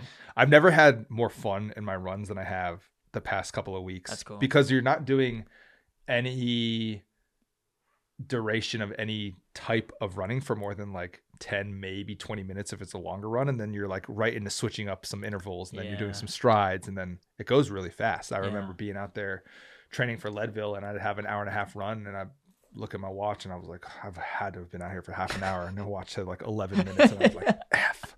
Like, dude, I want to talk about Leadville. I don't. No, I'm just kidding. We could talk about I mean, is it a sensitive topic? No, still? It's not. No. So the first attempt was 2022. So 2 years ago, Yeah. How'd that one go? Let's walk the people through this. I mean, bro, I didn't finish either attempt. But the first year I got very, very close. I probably had no business running an ultra at my size and with my experience of running. The things I did have going for me was like, always liked being up for a challenge. I had a good mental side to my fitness. And I needed something new because I couldn't spend hours in the gym training at CrossFit for a high level, but I could go out and step out of my door and run for an hour to an hour and a half every morning before the kids got up and chase another goal. So it was really just another goal for me to chase. Being as heavy as I was over 200 pounds running Leadville. Why did you pick Leadville in particular?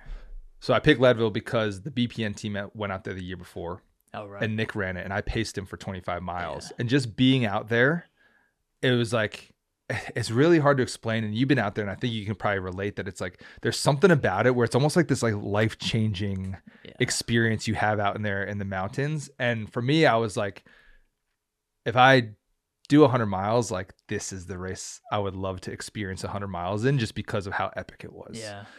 We had the familiarity of like being there the year before. So I was like, yeah, like let's do this one. Like there was a certain challenge of the mountains that it brought to the 100 miles. That was like a really cool component of it.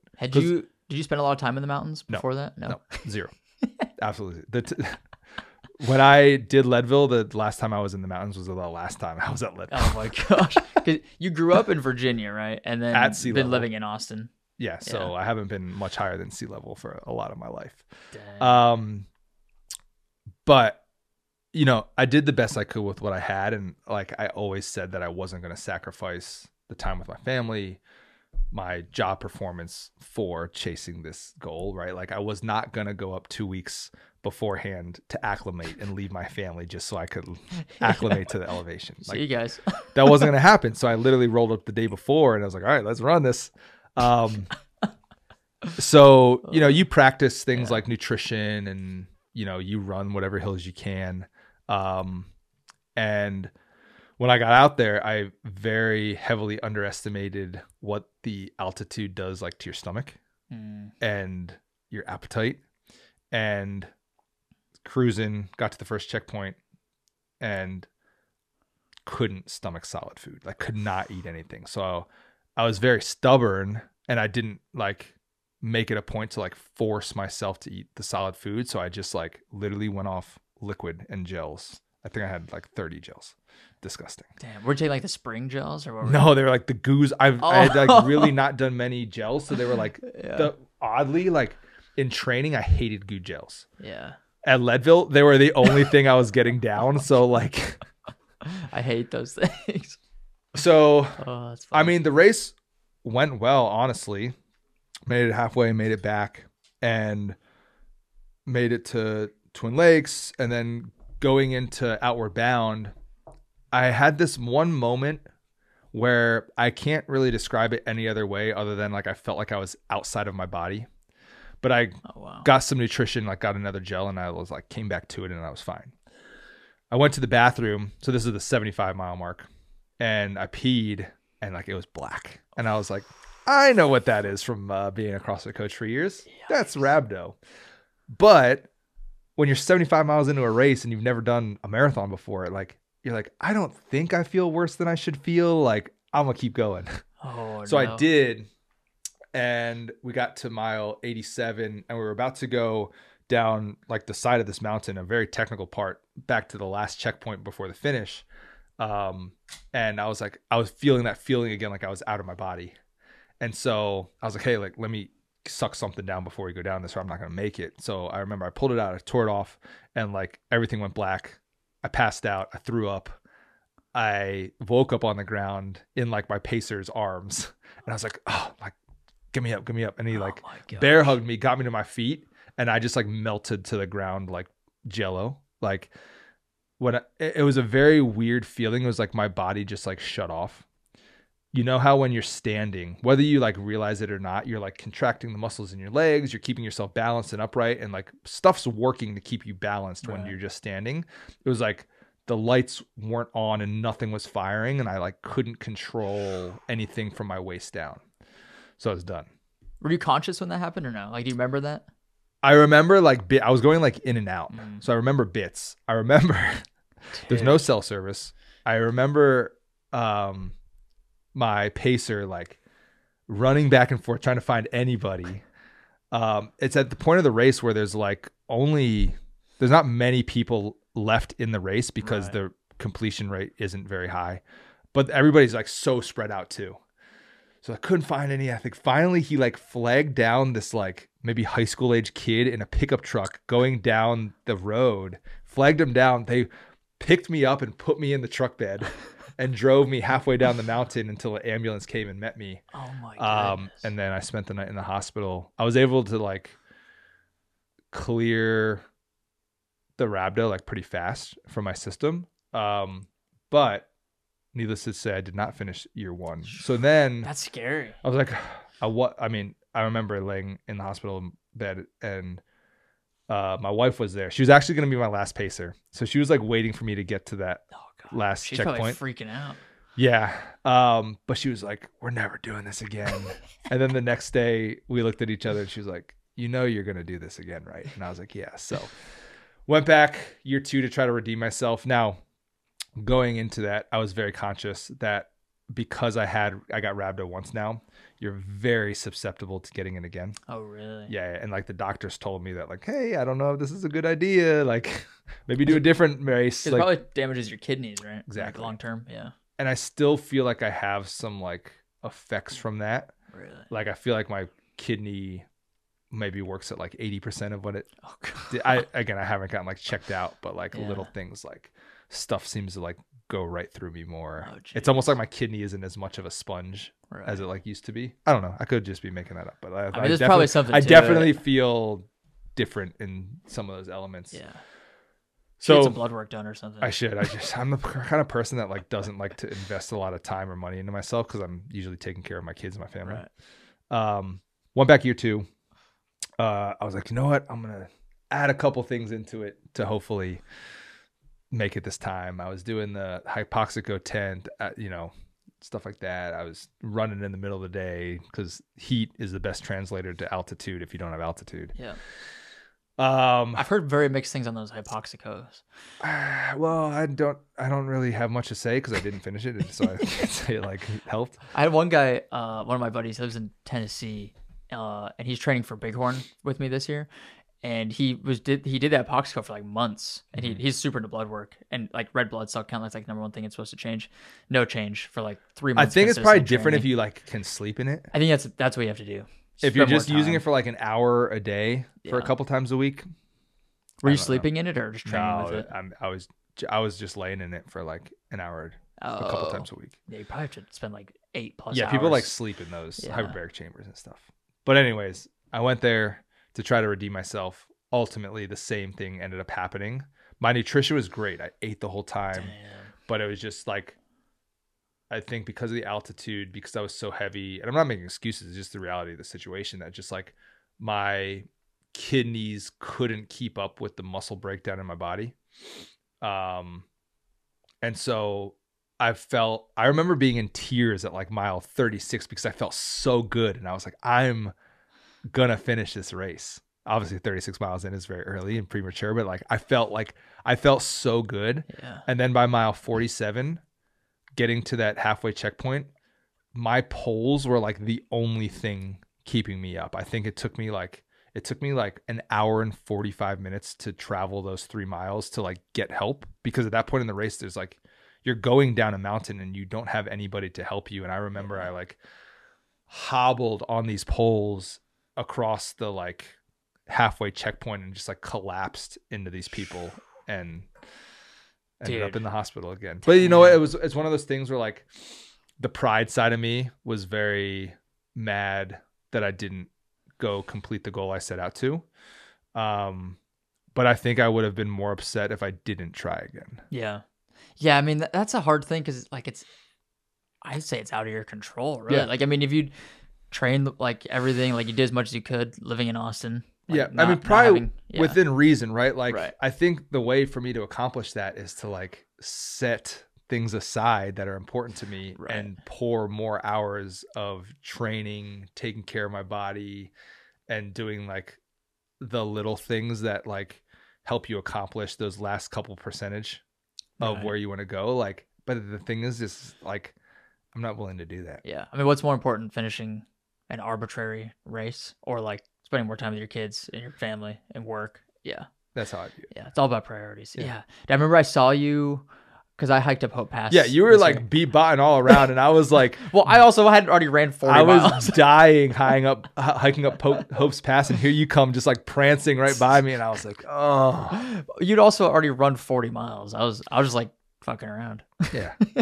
I remember seeing you out there. Man, that was like a death march up Hope's Pass. And it did not look great. It was like, it was oddly hot for that area. I remember like getting sunburn being up on that mountain. Yeah. But like the people just like peeling off and keeled over on the side of that mountain. I remember that's where I tried to make up a ton of time. And that I think kind of did me in, is because I was a little late getting to the checkpoint at Twin Lakes. So I was like, all right, I'm sending it up this mountain. And I did. I made up 45 minutes. Yeah.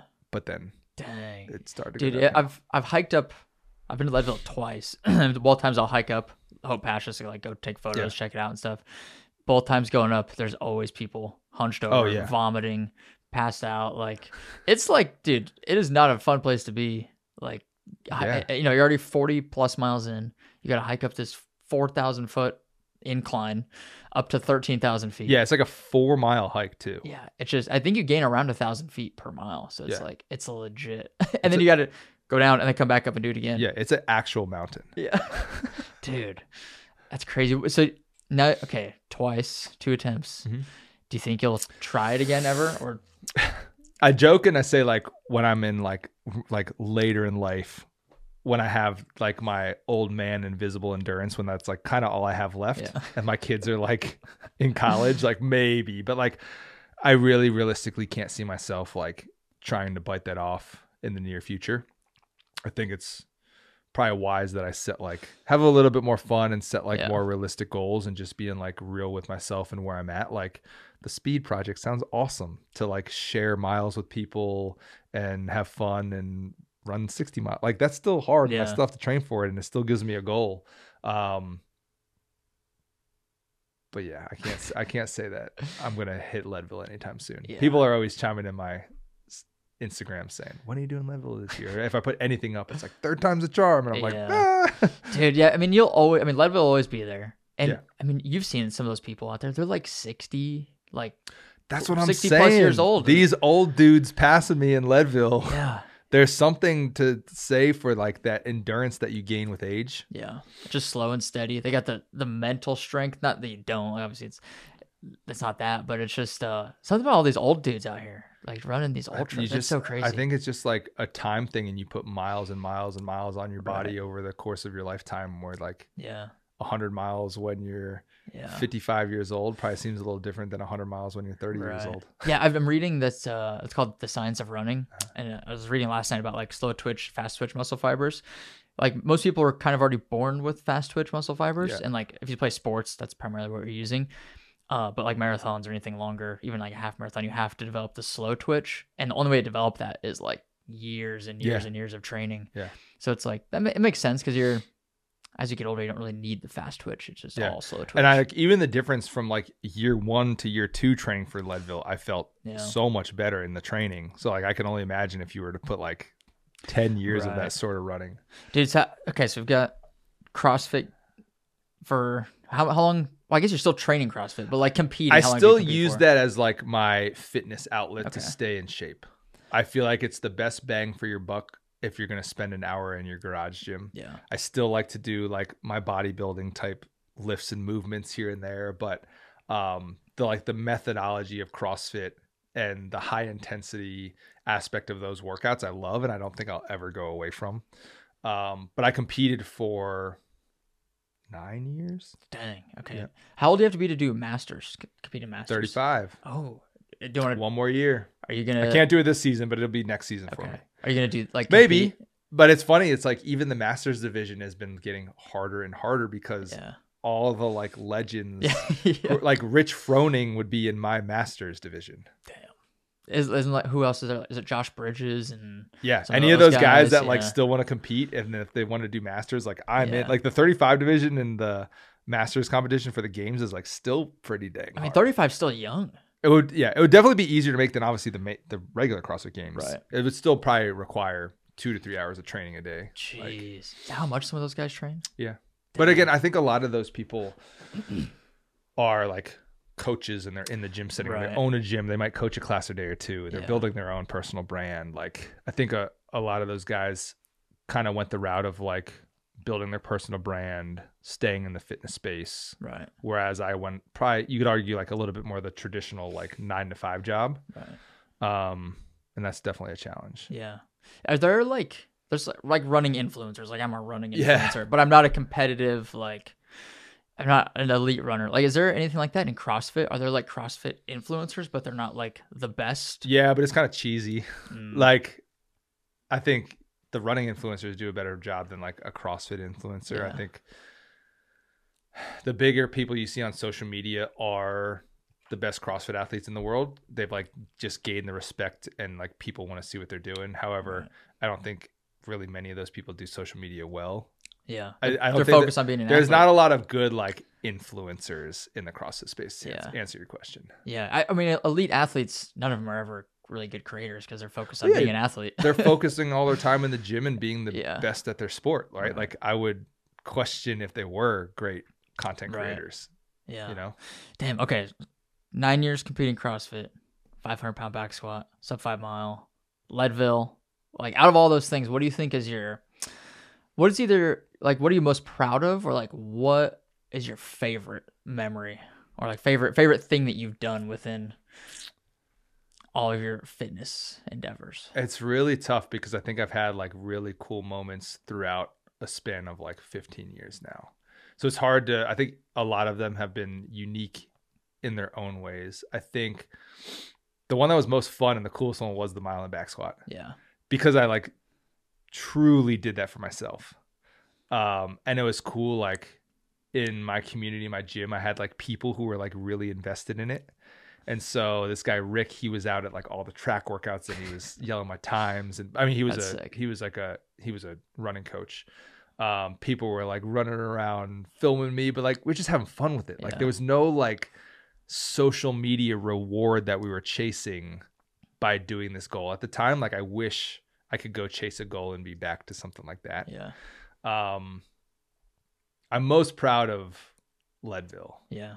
Even though like I didn't accomplish the ultimate goal. Like for me, somebody that's never even run a marathon and is like not a runner in any sort of the definition, like very much more like a strength power athlete. Like as a CrossFitter, like, yes, I could run, but like to kind of just like put my mindset into something completely different and going from being a lead at something to a very beginner at something and learning something new and experiencing that. And like, heck, like I did my first 3 marathons at Leadville running 87 miles.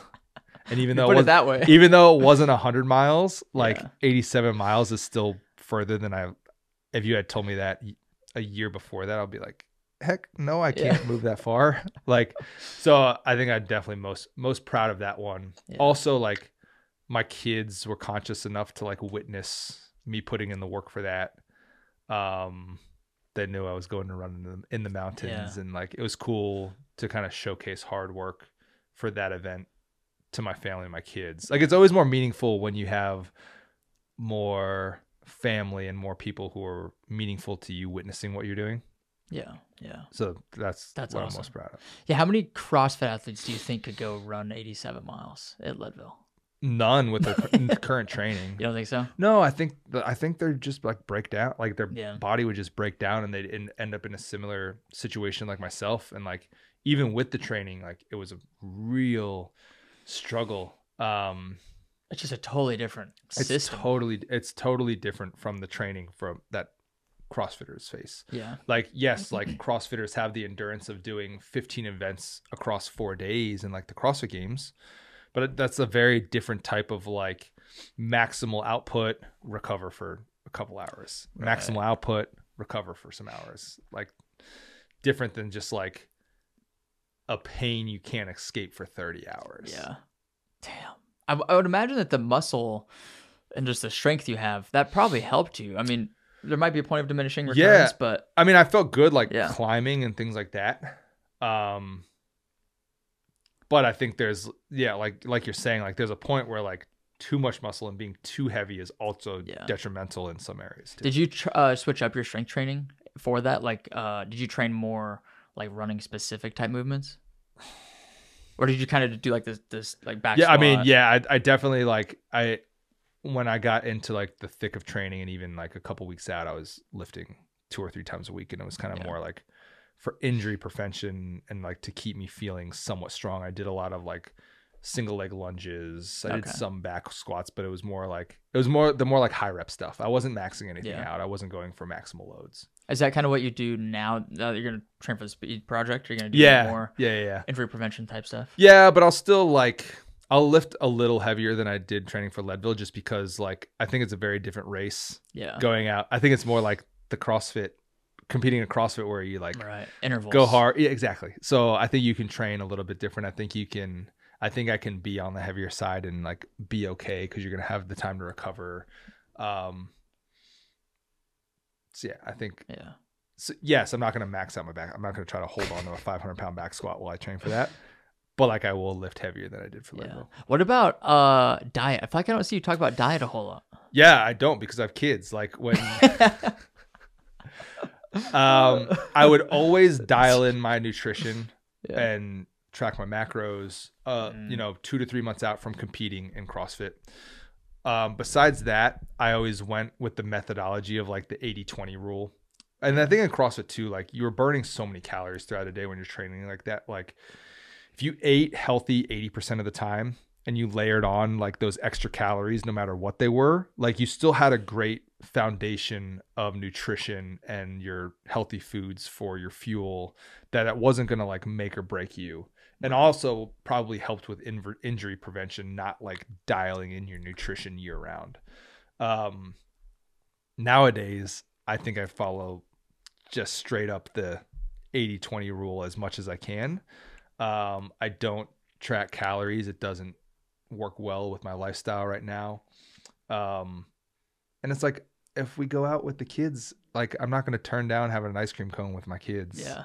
I just like, I'm not going to, when it's their birthday, I'm not going to not have birthday cake with, you know what I'm saying? Like, or if, sorry, your birthday doesn't fit my macros. Yeah. Right. And it's like, I don't know. I think it's just trying to find that balance of having the enjoyment in life of enjoying the time with your family. And like, we're still trying to teach our kids healthy habits and eating right. But like some nights, we're going to order out a pizza. Yeah. And it's okay. Now, what you also don't know before you have kids is how picky kids are. Like, dude, my 2 boys eat like 5 things. Really? Peanut butter jelly sandwiches. The one eats pizza, the other doesn't. Maybe Who some doesn't like pizza? Maybe, right? Maybe some chicken. Like, that's it drives me and my wife crazy because it's just like, I know that obviously some things you're like a product of your environment.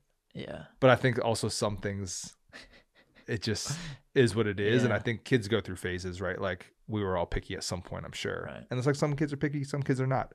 Our kids are the pickiest, and that's been a struggle. But that's so funny. That's one thing I'd be so curious to see from like a parent's perspective of like you have multiple kids in the same household and like see how their personalities differ and their likes, dislikes. They're so different. That's so crazy. Crazy. My first son is the very like cautious. He's calculated. He's going to ask permission to do something. He's very intelligent. My second son, just F it, send it. Like we'll take any risk. He's just a wild child. The kid, so they nap every day. He literally flips upside down and on his head, if he doesn't take a nap, the majority of the nap. I'm like, what are you doing, you psychopath? Like, they're so different. That's so funny. So different. It's so cool to see their personalities. Yeah. And it's crazy how you can literally it came from the same two humans, me and my wife, right? And they're completely different. Yeah. I wonder, there's definitely something to like how much persuasion you have on a kid, I guess, like as a parent. Because like, I mean, obviously you see them, every day, but like they might go to preschool, they might go hang out with friends, they might like, you know, they play sports, they have all these other environmental factors outside of just parents. And I feel like sometimes parents, if their kid turns out bad or something, like, oh, I failed as a parent, but like you only have you have so much you can really impact them outside of all these other things too. Yeah, I think as you try to do the best job you can for as long as you can, because when they get older, obviously there's increasing outside factors that come into play. Right. Even things from TV and movies and friends, and they hear something somewhere and they're like, oh, I'm going to say that now. And they're constantly, as they grow, trying to like push buttons and see what they can get away with. And that I explained earlier in this podcast, like, I think that is like what nobody prepares you for is the 5-year-old and him pushing the limits. And it's like, how do you parent that? And even the dynamic where it's like my wife is around them 70% of the day and I'm around them like 30% of the day with work. So like when I have the time with them, the last thing I want to do is like scold them and punish them and parent them. Like I want to have fun with them, but it's like figuring out how we get on the same page, be consistent with the parenting. It's a very challenging dynamic. And especially when you have a wife that spends more time than me per se, like her fuse is way shorter by the end of the day than mine is. And it's a challenge. And I think that's like what we're trying to figure out is like, how do we create the best human beings possible so that when we turn them out loose into the world, that they're respectable human beings. Right.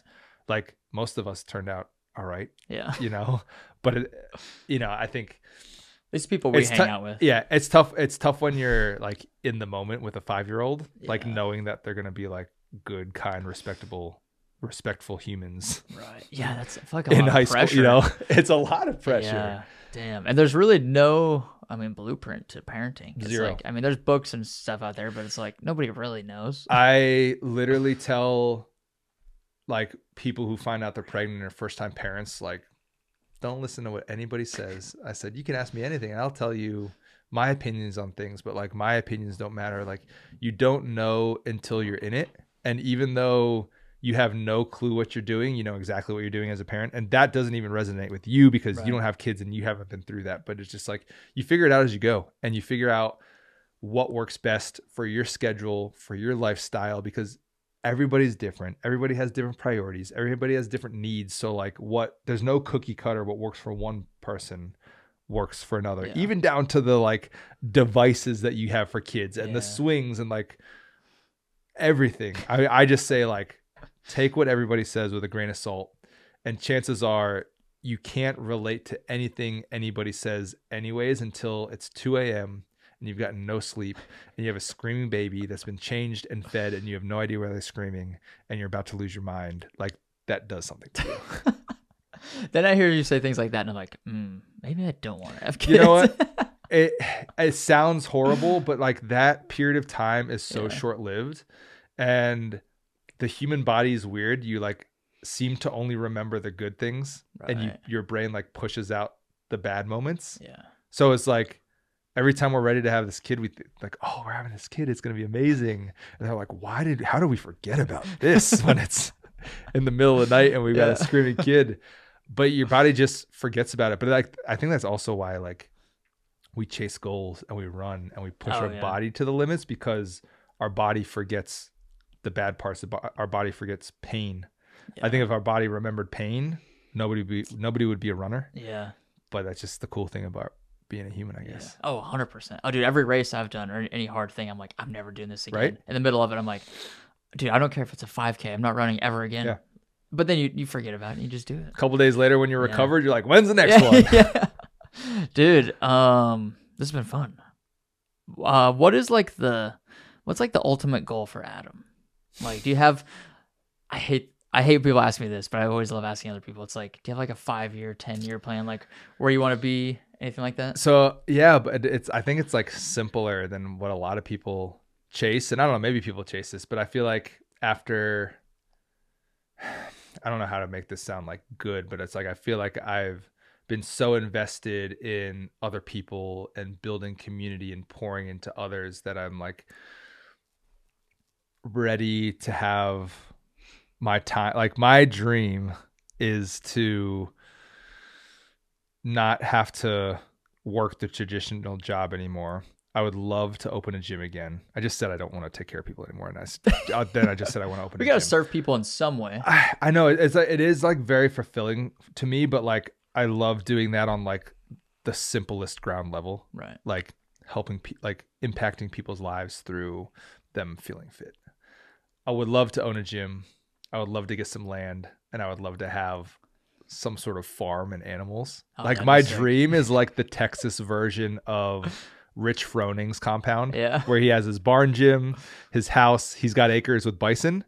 So I want the same thing, but I want longhorns. Oh, you're gonna stay in Texas? Yeah, we like it here. Yeah, we have no reason to leave. Dude, that's awesome. But yeah, it's just like, I think what that looks like is I want to like ultimately lead a simple life that I can also take care of my family through. Yeah, that's the hard part, and the pain point is that like it's hard for a lot of people to like have that peace and lifestyle they want while supporting their financial needs. Yeah. So super pumped and happy to be like building what I'm building with Rad. I'm super thankful for the 3 years before that at BPN. Like I would never trade my 3 years at BPN, even though I don't work there now, because the lessons I learned, both good and bad, have been invaluable to the next step in my career, where I'm now, because of that experience, I'm thought of differently. I'm asked my opinion more because I've figured things out through my own trial and error already. It's valuable to the next company because I can help guide them through stages of the company that I've already been through with another one. And hopefully not make the same mistakes or take things away that worked really, really well. And I'm like, hey, like this was a massive success. Like we should look at doing this. What were some of those things that like building a community, building partnerships, all that, like that you think could be applied to any brand? Like what, like that you maybe took from BPN, you want to apply that to Rad? Yeah. So I can talk about the CrossFit space a little bit and us building our brand in CrossFit, because that's where we were birthed out of. We launched at Wadapalooza. We launched with Danielle Brandon. So like the CrossFit space is our bread and butter. But I think what a lot of companies miss is you look at CrossFit, and 10 years ago, the big brands were like Reebok. They were launching their like first nanos. There's a ton of hype and excitement, and they were like actually in person in the community. And what happens is as brands get bigger and bigger, they lose sight of what got them there in the first place. And most of the times it was that community. It's those personal relationships. It's like creating true fans of the brand on a personal level who are going to support you through anything. But when you stop investing into those people, when times get tough, those people aren't there to support you and carry you through it. One of my mentors, his name's Chad. He won't take credit for this. He said that somebody told him that, but he has worked the community role at Yeti for like 11 or 12 years. Dang. That's a long time for a very reputable company. But early on in my career, he explained this analogy where your business is like a tree, or your personal brand or whatever you're trying to grow is this tree. And as the business gets bigger, as your personal brand gets bigger, with every new hire you have, you grow a branch, you grow a leaf, you grow part of the tree. And that tree starts to get bigger and bigger and bigger. Well, your community is the roots of that tree. And if you have no roots and you have this big tree and you go through these storms, the tree is going to fall right over. So as your brand, your personal brand grows, as it gets more branches, as it grows more leaves, you need to expand that root system to match what's out of the ground. And if you can anchor your business through that root system, when times get tough, when the storms come, your tree is going to be standing at the end of the day. And that's what I want to do at Rad, is create this root system for Rad through community, through building personal relationships, through being genuine to people and doing things for the right reasons, that if times get tough at some point, because like the storms will come, like we're going to survive that because we have the support of the community through doing things like activations, building an online community, just like meeting people where they're at and being in person. Dude, so I love that. That's my methodology on community building for a brand. Yeah, that makes so much sense. Just being able to visualize that and having strong roots, because it's like, I mean, that's the foundation of especially nowadays, like any brand, especially in the fitness space too, like the in-person things. And it's like those, like the small people, quote unquote, small people that like were there from day one.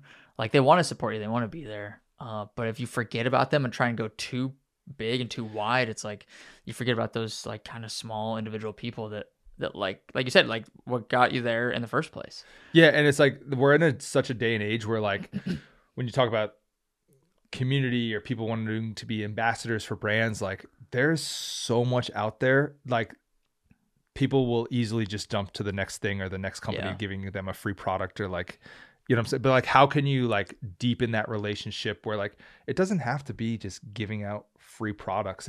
It's like, we're a shoe company. Like I can't be handing out $150 pairs of shoes to everybody. Yeah. Like it, you know what I'm saying? So, but it's like, how can you make meaningful relationships through meaningful experiences that bring people together, that provide them experiences and connections where they couldn't get anywhere else. How do you do that? Yeah. Sorry, I didn't mean to interrupt. No, yeah. How do you do that? Like, say somebody lives in some like small town in Montana or something, and they can't be in Austin for some big event Rad's having.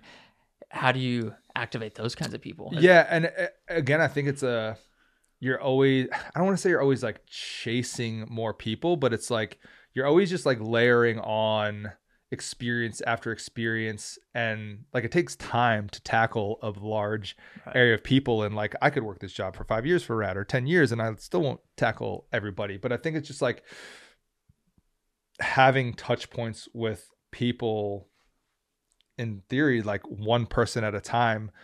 They don't always have to be in person, right? Like maybe it's having a personality on social media. Like for a brand, I think the best thing some brands can do is show the like behind the scenes, have the CEO speaking, like where they really get to know the people behind the brand, who they are, what their beliefs are, what they stand for, why they do things for it. Like, because it acts as something for like people to relate to and to support. And they're like, oh, I like this person because they believe in this. Right. Oh, they work for Rad. Let me check them out. Like, oh, these are 6 shoes.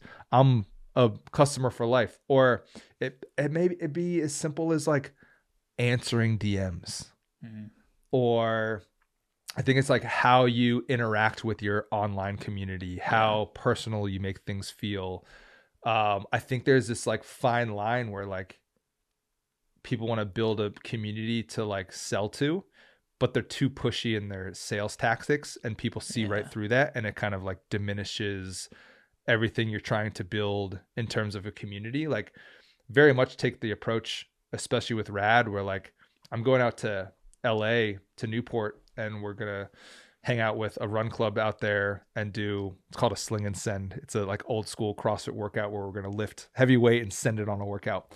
But like, I am not bringing one product to sell. I literally am not bringing anything to sell anything. I am there to hang out, and I'm going to buy them pizza and beer, and we're going to hang out and build relationships. And like, that's the experience. But like for somebody to show up and they're like, dang, like this person's cool. They're like treating us to this like after party and food or drink. And they didn't try to sell me anything. And I really liked the person when I met them and they were really nice and they took the time to talk to me. Like, and they were with Rad. Let me check out what this Rad thing is. Like, again, we're very much not going to go the style of like paying anybody X amount of thousands of dollars to slap our brand on a club to be associated with the club. Like that's just that's not who we are. And I think it's just been overdone, right? Like I feel like Nike is kind of playing the Pokemon gotta catch them all, where they're like trying to slap a Nike check on as many run clubs as they can right now. Yep.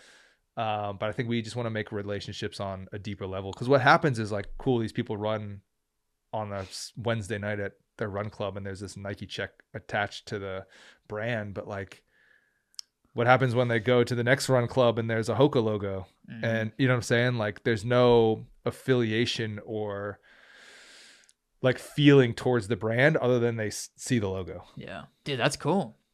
That's I can tell you spend a lot of time thinking about this stuff. I mean, it's obviously your job, a couple years, but like been a couple of years in the making. And like, if you asked me this question 2 or 3 years ago, I probably wouldn't have had the same answer because like it's evolved over the years. Would you say you're like an expert in community building?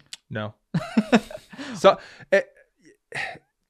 No, it's like you're always trying to learn. And I think even in the space, it's always evolving. And like what worked 2 years ago doesn't necessarily work now. It's the concept of like, what got you here won't get you there. You've heard that, or like you can't expect to keep doing the same thing and expect the same outcome. Right. So an expert, no.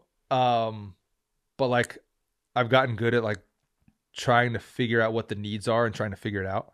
Yeah. And I have like a passion to like figure out how to connect with people. Yeah. I mean, you've spent so much time like out in different cities with different groups of people, like connecting one-on-one, that you really get to hear all these perspectives and what people truly want, and then implementing that on a wider scale. So you have definitely a unique perspective. Yeah. Just because you spent so much time out there doing it. Yeah. I feel like it's definitely a unique situation to be in. Cause I think when I think of like, okay, who else does this, especially like for other brands, like not many people probably come to mind. Like the community role is probably a newer thing in the past couple of years. I think community role, even before that, meant just like more like social media community, or they would build like Facebook groups or things like that.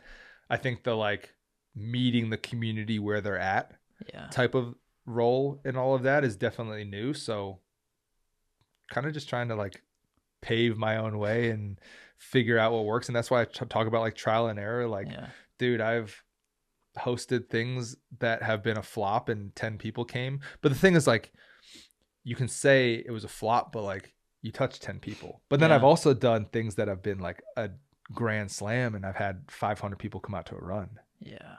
Dang. So it's all trial and error. And I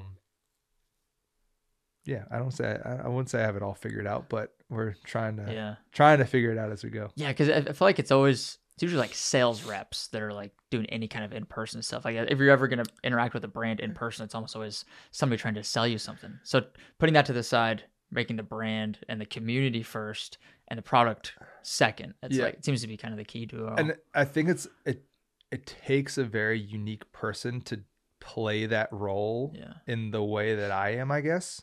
Because you're right. I think a lot of people have like a sales role, or a lot of people just have like a passion for fitness, but there's like an element of my past that I like gained credibility in the fitness space.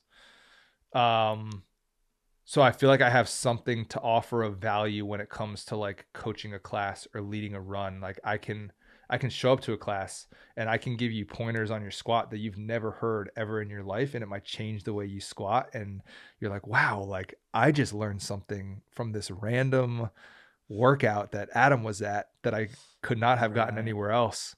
It's like, that's what I hope to bring with like this run flow thing. It's like, I'm not looking to be revolutionary, but if I can get people together and let them suffer a little bit together and they each feel like they got like an awesome workout out of that rather than just their leisurely social club 5K, like I'm all about that, giving them an experience where they like learned a new way to incorporate some higher intensity running into their training, like sick. Yeah.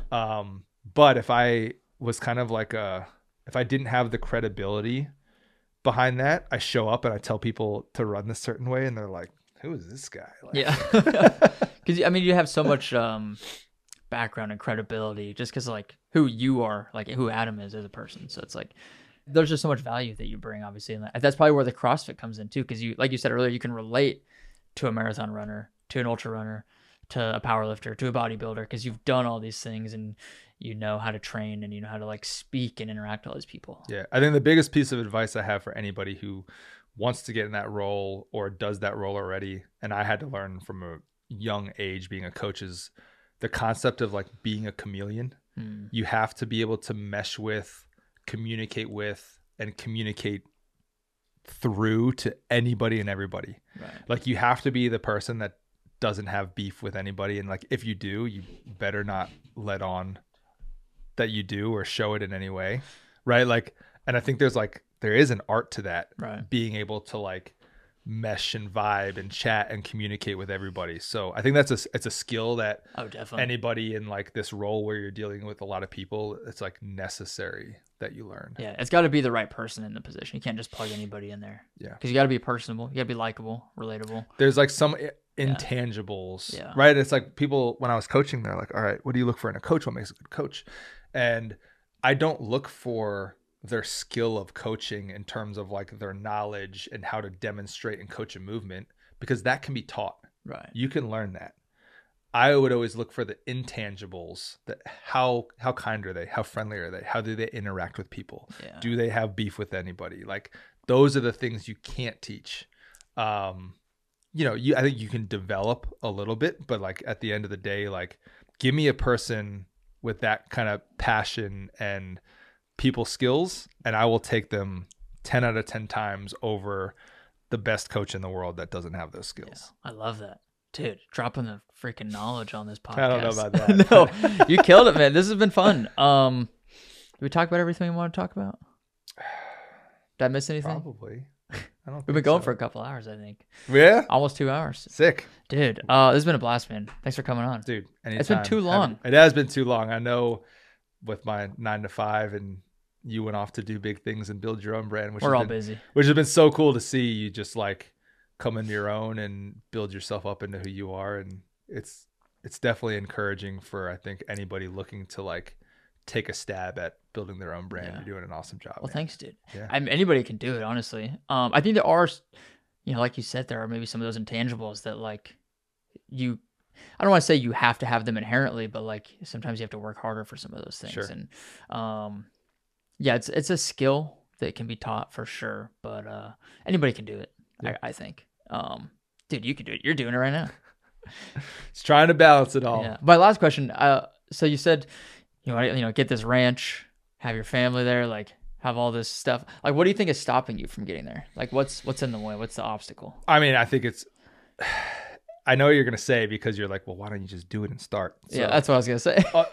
I get it. So I agree with you. Easier said than done. It's easier said than done because of the stage of life I'm at. Yeah. And like my number one goal is providing for the 4 other people in my family. Yeah. You know what I'm saying? And the stability of it's like, I love my job and I want to build this thing, and there's nowhere else I would rather be right now. Like I absolutely love what I'm doing. I think there's just like a time and place for everything. And like what I'm doing and building now is just going to set me up for that next step. And I don't know if that ranch is 1 step away or 3 steps away. Yeah. But like, I'm kind of just like, I'm very aware that the knowledge, the experience, and everything I'm building now is going to lead to success when I get there. Yeah. It's very different. When I was going to leave my last job, it wasn't like I could just leave and figure it out. You can't do that with 3 kids, because the money in your bank account when you have 3 kids goes very, very fast. There's more responsibility other than like, you know how much groceries are for 5 people? Groceries in Austin are expensive too. So anyways, they're expensive everywhere. I couldn't just like figure it out. Yeah. Where I feel like if you're like newly married, maybe your spouse still works, like you have a little bit of time to like, you have this window where you can figure it out. And maybe if it doesn't work out by 6 months or a year, you can be like, okay, now I need a job. Yeah. But like, I don't know that I would have a month or 2 to figure it out. And also like when you're building a brand, you're building a gym, like it takes time from when you start that thing to where you're comfortable. Right. And like, I just don't have that time when I have the kids this young. So it's coming. I'm continuing to build. Hopefully some things can be worked on behind the scenes down the road. And so that transition is smooth, where we can like be comfortable when we get there. Yeah. But I agree with you. It's like, why don't you just do it? And like, yes, I encourage, like when you're trying to figure it out in life, to like make that leap. Like I'm all for that. I think there are outside factors at certain points of life where you maybe can't like make the leap as fast as you want to, just because you have other people to take care of. 100%. It's like you said at some point earlier, it was like, talking about kids, I think like you'll just kind of know, like you'll feel like something's missing, or you feel something internally. It's probably a similar thing of like, okay, I think I'm ready to do this, or it's like it's all about the right time, the right place, right people. And I think too, there comes a point in everybody's life with whatever job they're doing where like passion and happiness heavily outweighs any money. Yeah. And that's when people are like, all right, I'm doing this, is because like maybe the job that they're currently at, they could pay you double and you still wouldn't be any happier. And it's like, nothing's going to make you happy until you like fulfill what you want to build in life. So I think there's a lot of people in that situation, unfortunately. Yeah. It's a it's scary to think about not being financially stable like that. It's a real fear, but it's like, I think until people come up with like that plan, that leap seems very scary. And even when you do have the plan, the leap is still very scary because there's a lot of unknowns, right? Yeah. You launch an electrolyte, you're like, I don't know if anybody's going to buy this when I launch it. I don't even know if anybody's going to buy them tomorrow. I don't know. And now you don't even fulfill them out of your house because you've gotten so big. Yeah. Like, that's cool. Yeah. It took you a year to get there. Yeah. 5 months, but Sorry. who's counting? Just kidding. Time's irrelevant for me. Just kidding. Yeah. Dude, this has been a blast. It's awesome. fun getting caught up. Likewise, man. We'll have to do it again soon. Heck yeah. What's the best place or best way for people to connect with you? Well, I've been way less active on social media, but my Instagram handle is just Adam Klink. I think I have a YouTube Adam Klink, but I don't really post on it. You think? That's how I know. Coming from somebody who creates content for a living, like I think. But yeah, it's been nice not having any brand deals and not having to post for a brand. Yeah. So I post like once a week maybe now. But yeah, at Adam Klink, you can stay up to date with all things myself, my family, and Rad. Heck yeah. Beautiful. Thanks for coming on, dude. Of course, man. Appreciate it. See you later. Goodbye, everybody.